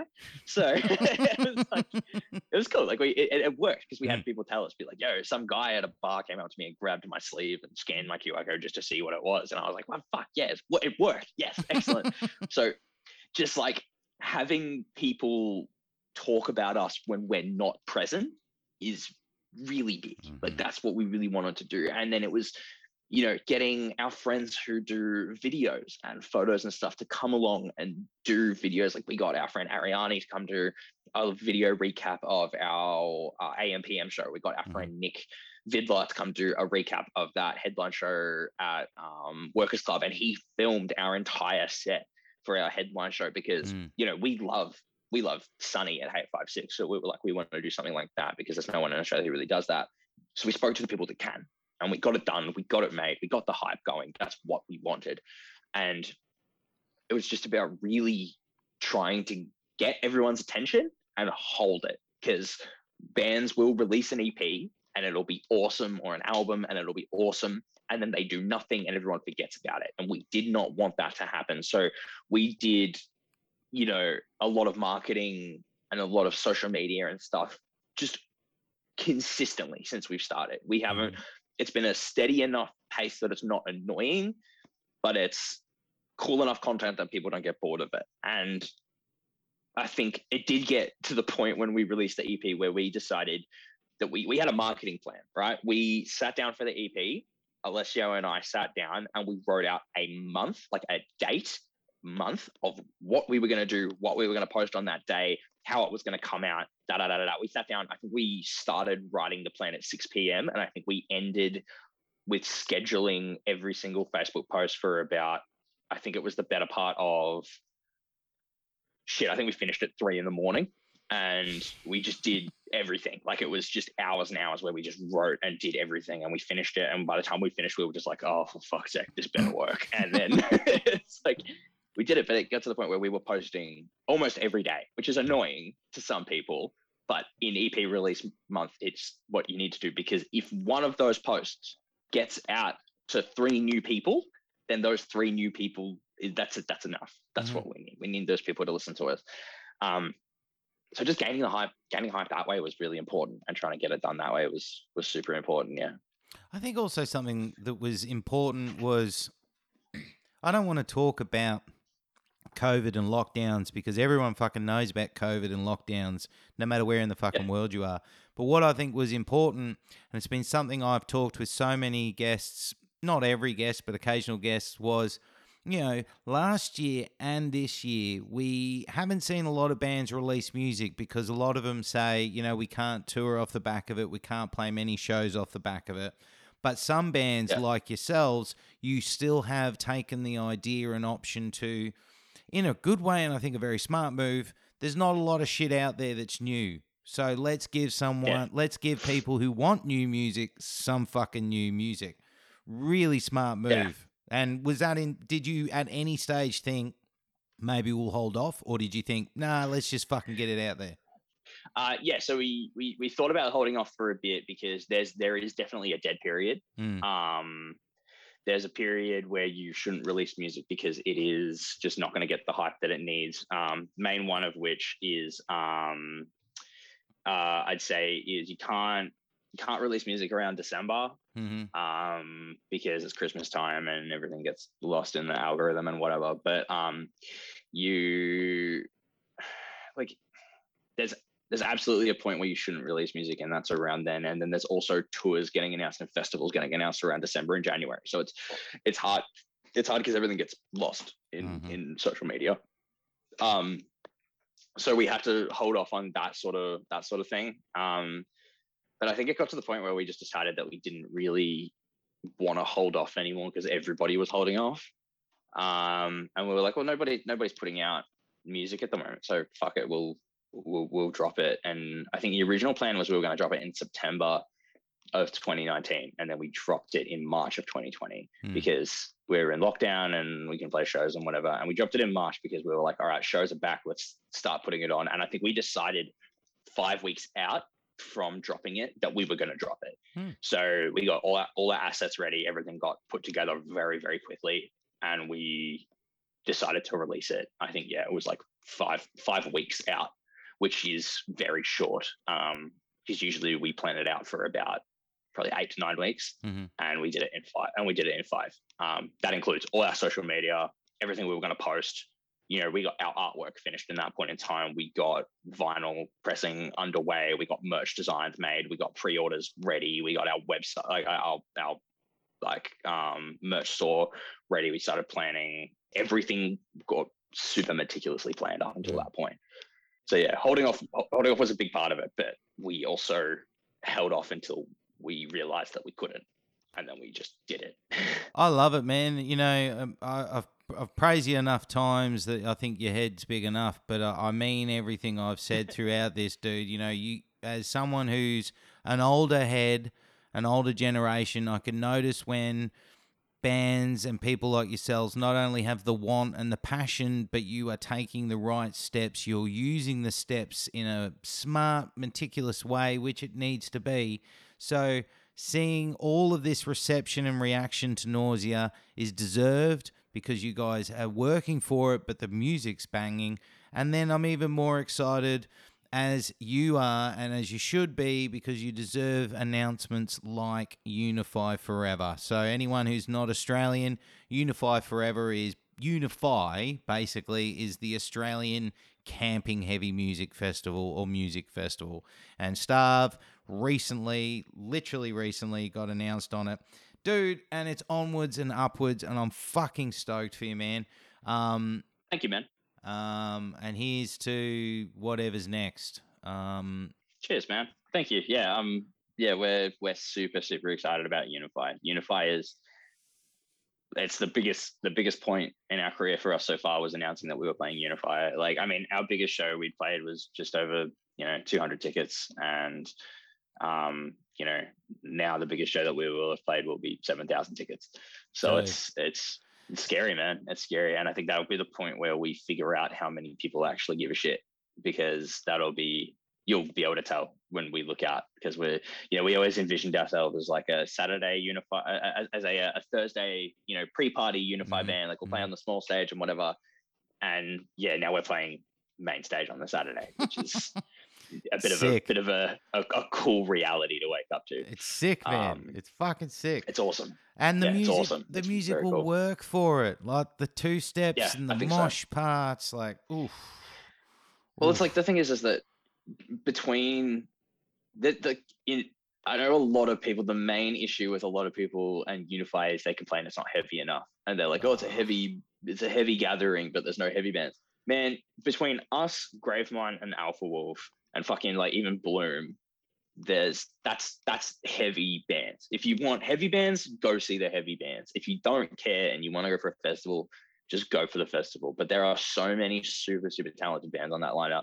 I think somebody said, Jace from What We Did on the Weekend said that people who don't go to local shows are pissed off about the lineup, and people who go to local shows are stoked on the lineup, because that lineup is currently what the like Australian sort of not I'm not going to say metal as like a broad term, but the alternative music scene is currently that at the moment, which is awesome. It is. It's a great lineup, and Jace is right. It is a sexy lineup. The only thing on that whole lineup I don't like, and it's my own opinion, is Amity Affliction. I do not like. So I think it's great. It's a lovely mix of local stuff, and I think that's also the reality with the world the way it is. You want Unify. This is the Unify you can have, and don't complain. You wanted it. Here the fuck is. Yeah, that's it. People beg for it, and here it is. Don't be pissed off now that you've got it. Like, it's well, and unfortunately, the only downside will be that you'll have to hear about Drowning in the Ocean by Joel and the Amity Affliction. That's fine. Yeah. That's fine. If they do what they should do, which is a 10-year Chasing Ghost set, then it'll be fine. But I mean, they did say they were going to do a 15-year anniversary set 3 years ago, and they played 3 old songs and then all new stuff. So yeah, look, I'm really in the minority here, but I wouldn't even want them to play Chasing Ghosts. I just don't want them to play. Yeah, I just don't like. I'm not a fan. I like Summer Chasing Ghosts. I grew up on Sabotage and Youngblood, so we'll hopefully they play some stuff off that, but we'll see. But I mean, there's still more bands to be announced, man. Who knows? Maybe some other big people will join the lineup. I reckon Heartswake will play it. I don't. Yeah. Because I don't know. Like, they didn't tell us the lineup before it dropped. So we don't know who's playing. Yeah, I think you'll have in. So it's just speculation. Yeah, it's probably. Look, anyway, even if we know more bands are announced, and even if that was it that was announced, that's still a great lineup that's already announced. So, it's awesome, man. Aussies out there, if you're thinking, ahhing, just fucking do it, man. It's sick. It's a great weekend. I'm too old now for it. That's the only reason I don't go. I went for the first 4 years, and now I'm knocking on the door of 40. Bit too much for me. Plus, I live in Queensland, so it's a bit too far away from me. That'll do it. I've been to every Unify except for the first one. It's just awesome to know that, I've been to every one of them except for the first one, and I've stood and watched every band that I love play that stage, and now I get to do it as well, which is very surreal and very cool. But it's just cool because I remember the last Unify 2019, Alessio and I were standing watching Kublai Khan and Straight from the Path, and we went, oh fuck, we get to play with those guys in like 9 days. That's so sick. And like watching 2,000 people watching fucking Straight from the Path just bounce and stuff, and I was like, man, this is just so cool, man. It's so sick. So we got a lot of work to do before we hit that stage. We got a lot of practice, a lot of conversations that we got to have, a lot of figuring out how to get this set as good as we possibly can. But I think we'll do it the same way we've done everything, which is just work our ass off. Yeah, and look, this a big milestone and a deserved milestone playing Unify, and then the next milestone is opening for Michael Bolton, and then you can retire. And that's it. I would love to open for Michael Bolton. Imagine peak 90s blonde mullet Michael Bolton. Yeah. That's the one. Well, actually, the peak gig would be Michael Bolton with Kenny G. Yep. And they just circle pit before. I'll come out and sing pitch screams to When a Man Loves a Woman, and it'll be perfect. Why can't we? There you go, folks. Let's make it happen. Get Bolton over here. Now, Jordan, we're going to wrap things up with the same way that 170 odd guests I've had. Awesome. Everyone gets the same segment. It's called Pick Your Poison. It is a segment. Sure. It's a segment where you get your choice of 2 items. You pick your favorite of the 2. You do not need to justify your answer, but you are welcome to justify your answer. Sure. Now. Sure. All right, shoot. Pizza or burger? Burger. Okay. Absolutely burger. Chicken or beef? Chicken. Okay. Ladies and gentlemen, he's finding it a bit easy at the moment, but we'll see how we go. Chinese takeaway or Indian takeaway? Oh, Chinese. I had a butter chicken a few years ago that almost killed me with salmonella. So Oh. I'm kind of having an aversion to that now. Soft taco or crunchy taco? I think it depends on the taco. I think it depends Ooh. what your filling is. I like soft. I think soft are good, but also I like crunchy if it's the right filling. It just depends where I'm getting it from, I think. But the problem, okay, my argument with the crunchy taco is it's a violent fucking food because you rip the fuck out It of your is. gums. Like, what's the point? Oh yeah. I don't know. It's kind of just like eating a Dorito with a taco dip. Ooh, well answered. Oh, I like that. Thank you. Ooh, suave. Thank you. Oh, hello. Smooth peanut butter or crunchy peanut butter? Oh, crunchy. If you like Really? smooth peanut butter, you're a fucking psychopath. Yeah. Smooth peanut butter is not peanut butter. Smooth peanut butter is peanut paste. And if you don't like peanut butter with the crunch in it, you're a serial killer. But then what about your piece of bread that gets ripped apart by the chunks in your peanut butter? Yeah, that's the beauty of it. Well, you're gonna have holes in it. You got it. Yeah, but those holes are filled with delicious crunchy peanut butter. What's the issue? Okay. I'll give it to you. Would you like a Mars bar or a Snickers? Mars. Definitely Mars. Okay. I like Mars bars. Okay. Yeah. Can of Coke or a can of Pepsi? Coke, yes. Pepsi Max, yes. Pepsi, no. I think I like Pepsi Max more than I like Coke. Okay. Would you rather, if you were going to have a Coke, would you have it out of a glass bottle or a plastic bottle? Glass, absolutely Yeah. glass. Fuck yeah. Yeah. There's no question on that one. Yeah. It's just so it's the only drink that hurts you when you drink it, but you want to keep drinking more. Yeah, it is. It really is. You drink it and it hits you in the chest, and you're like, and you pull that like post Coke sip face, and you're like, and then but you want to keep going. Do you start your day off with a coffee or a tea? Coffee, 100%. I'm a coffee man. I drink probably 2 to 3 coffees a day. I drink black coffee. I either drink iced long blacks or regular long blacks, and that's it. I love black coffee. What about cereal or toast? Toast. I like toast a lot more. Just classic butter and Vegemite is my go-to. But I don't think I've had cereal in a long time. I think last time I had cereal, I was probably in high school, and I just used to eat a lot of Cocoa Pops. But yeah, I like toast. Beer or a whiskey?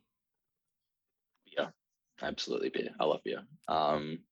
I have a really nice bottle of whiskey that one of my friends gave me for my 21st, and it's still sitting on the shelf because I don't want to open it until I learn how to appreciate whiskey. Yeah, it's quite a thing about whiskey. Yeah, you buy an expensive beer, you're not really bothered because you'll have it. But a bottle of whiskey, 100%. If it's expensive, you want to make sure it's consumed correctly.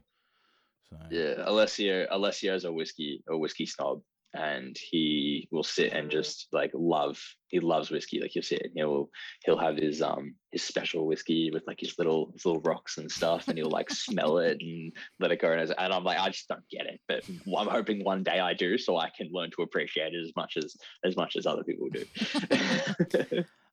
You're having your last ever meal. Do you want to have it at home or out at a restaurant?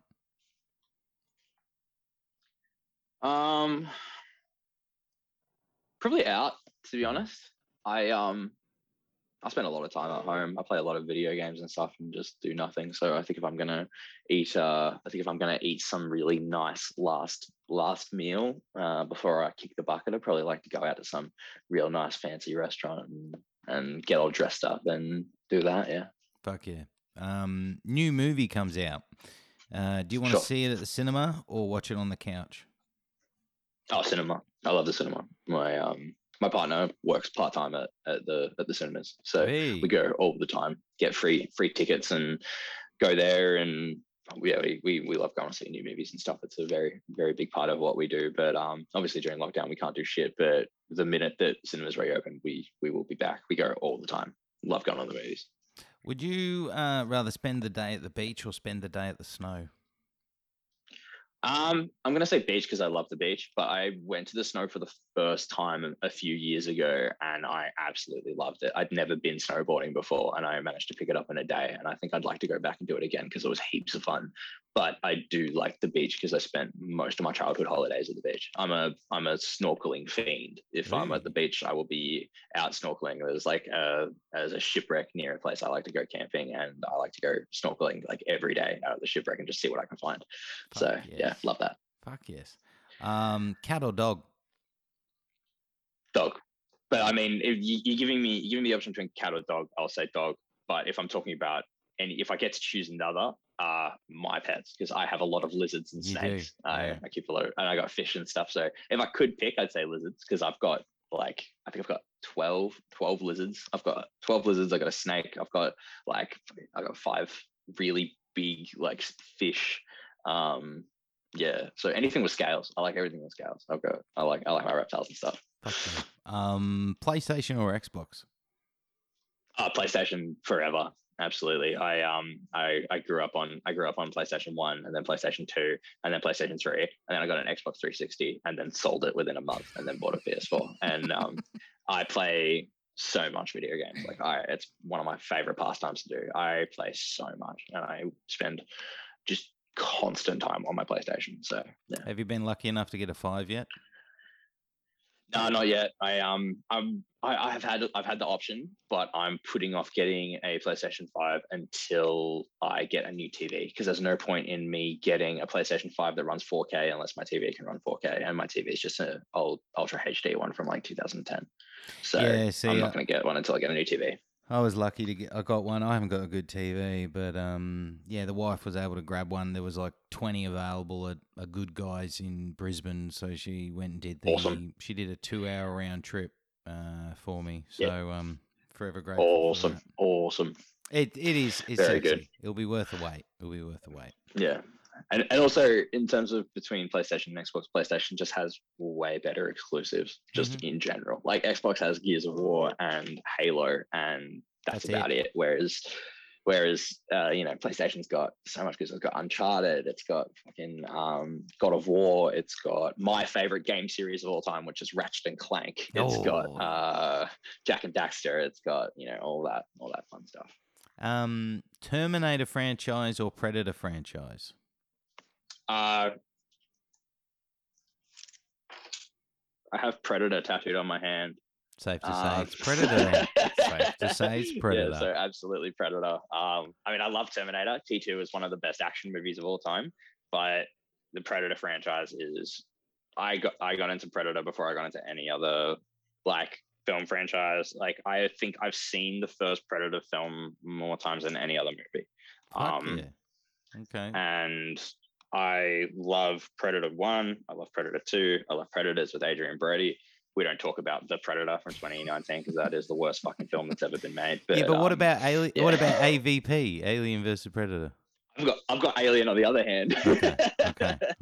I love Alien. I love AVP. AVP is so much fun. Even AVP 2, which was rubbish and terrible American, but it was just fun. It was just fun, and I liked it. I love the Alien films, even the latest Alien films like Prometheus and Covenant. People hated it. I really liked them. Yeah, they're great. I think they're good. I love those movies, man. Yeah, I'm a big movie nerd. Yeah. What about Rambo or Rocky franchise?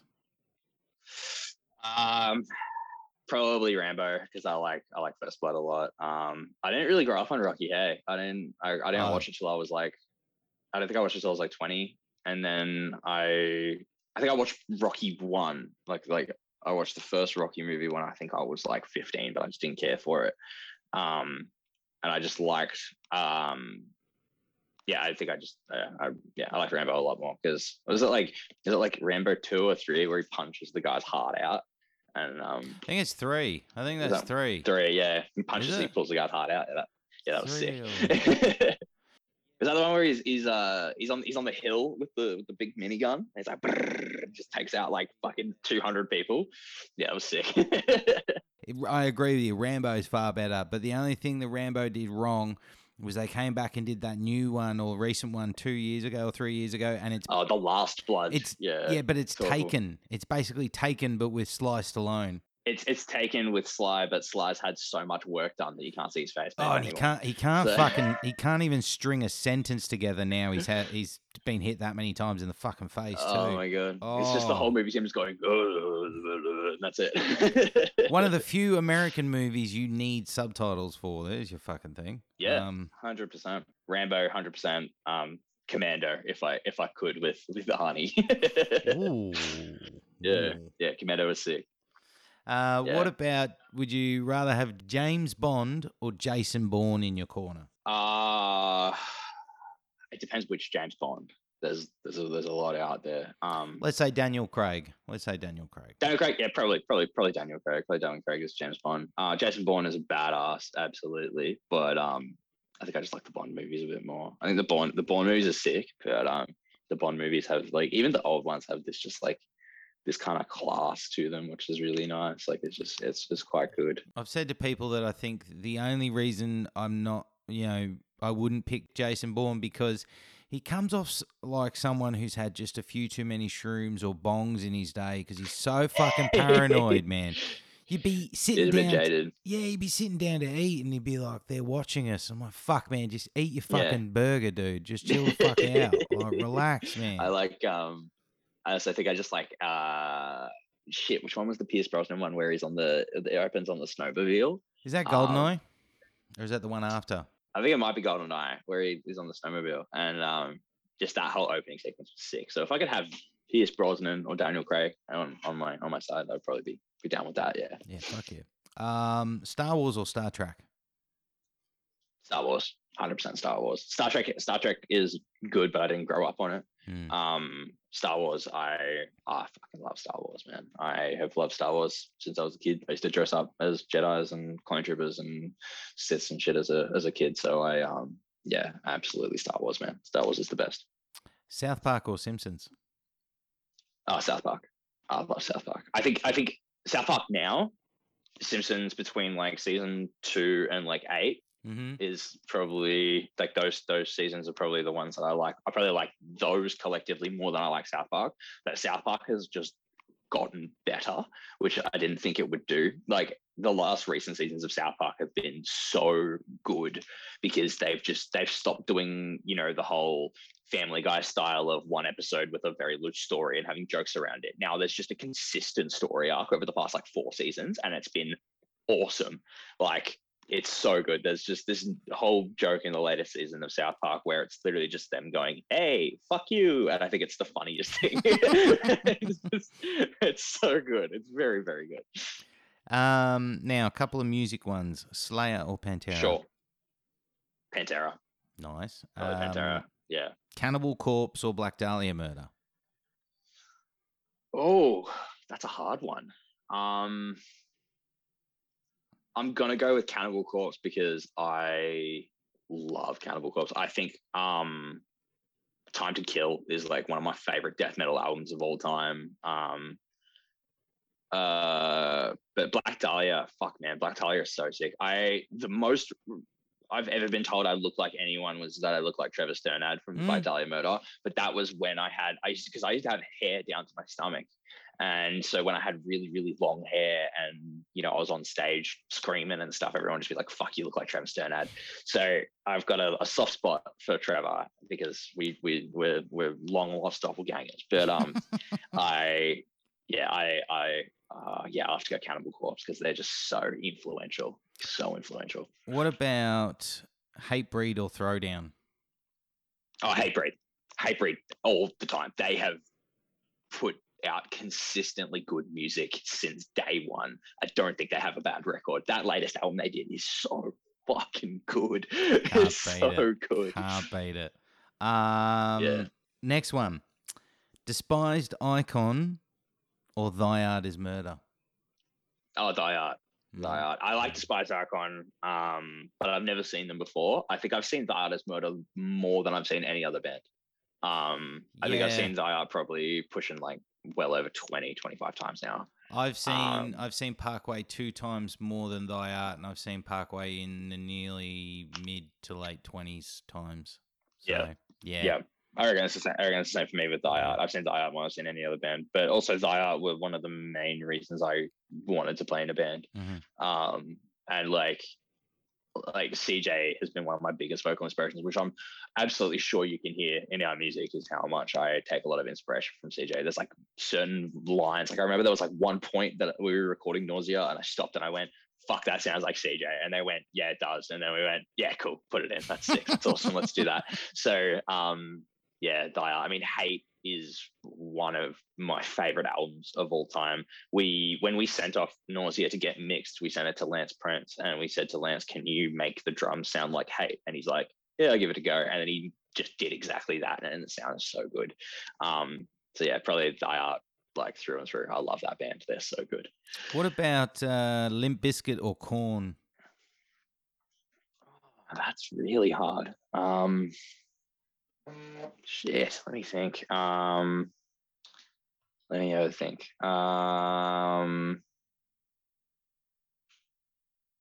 Probably Limp. Oh no, it's Korn. It's gotta be Korn. I think because Korn I got into first. Okay. So yeah, absolutely Korn. Okay. Now last three. Last Yep. four, sorry. Let's say shows are back. There's no limitations, no barriers, no security. Anything goes, anything you want. Would you rather see stage dives happening or mic grabs happening? Probably. Let me have a think. I think stage dives more than anything else. I love stage dives. I would love to see like just countless stage dives just back and forth. That's the stuff that I really, really like about American shows, is I see people just lose their shit. So that was one of the main reasons that we wanted to film our first our major headliner set. Our first main headline set was because we wanted just that Hate 5-6 sort of vibe where you watch shows of people just losing their shit and crowd shots and everything. And yeah, so I think probably stage dives is what I prefer, especially because we're the sort of band that wants just full chaos during our show, like people just stage diving and moshing and just doing everything they can. So yeah. Now, I know the next one, I know what the answer will be, but you're going to go to a show. Do you want to watch it from the pit or do you want to watch it from up the back by the sound desk? Look, honestly, I'm a bit of both. I will watch a lot of bands, not quite the back. I'll definitely be closer to the pit, but a lot of the time I spend most shows that I watch, unless I don't mosh as much as I used to. But when I did, I would be, in the pit, like throwing down hands and stuff. And I'll still do that for a lot of bands. But honestly, most of the time when I'm watching a band, I'll stand just to the side of the pit. So I'm not getting shoved, but I'm comfortable enough that I can just watch the band and sing along. Yeah, there's a sweet spot. And it's usually just like three people in from the edge of the pit. That's the good one. That's the good one. Yeah. Second last one is one that they need to exist together, but let's imagine they exist in their own right. Would you rather simply tour for the rest of your life or simply record music for the rest of your life?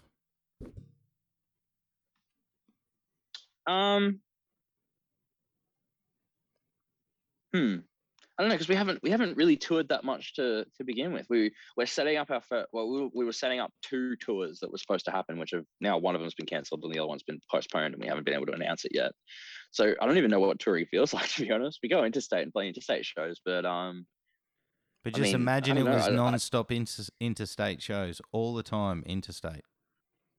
I think I'd probably like to do that. I like being on the road with my best mates and hanging out and just like doing fun shit. Like I miss playing shows with my mates interstate more than I miss anything else. Like just being able to go in either a car or hiring a van with another band and just going and doing some cool shit and going to places I haven't been before and hanging out at my friends' places and eating crappy, truck stop food. Like that's the shit I like. So probably that.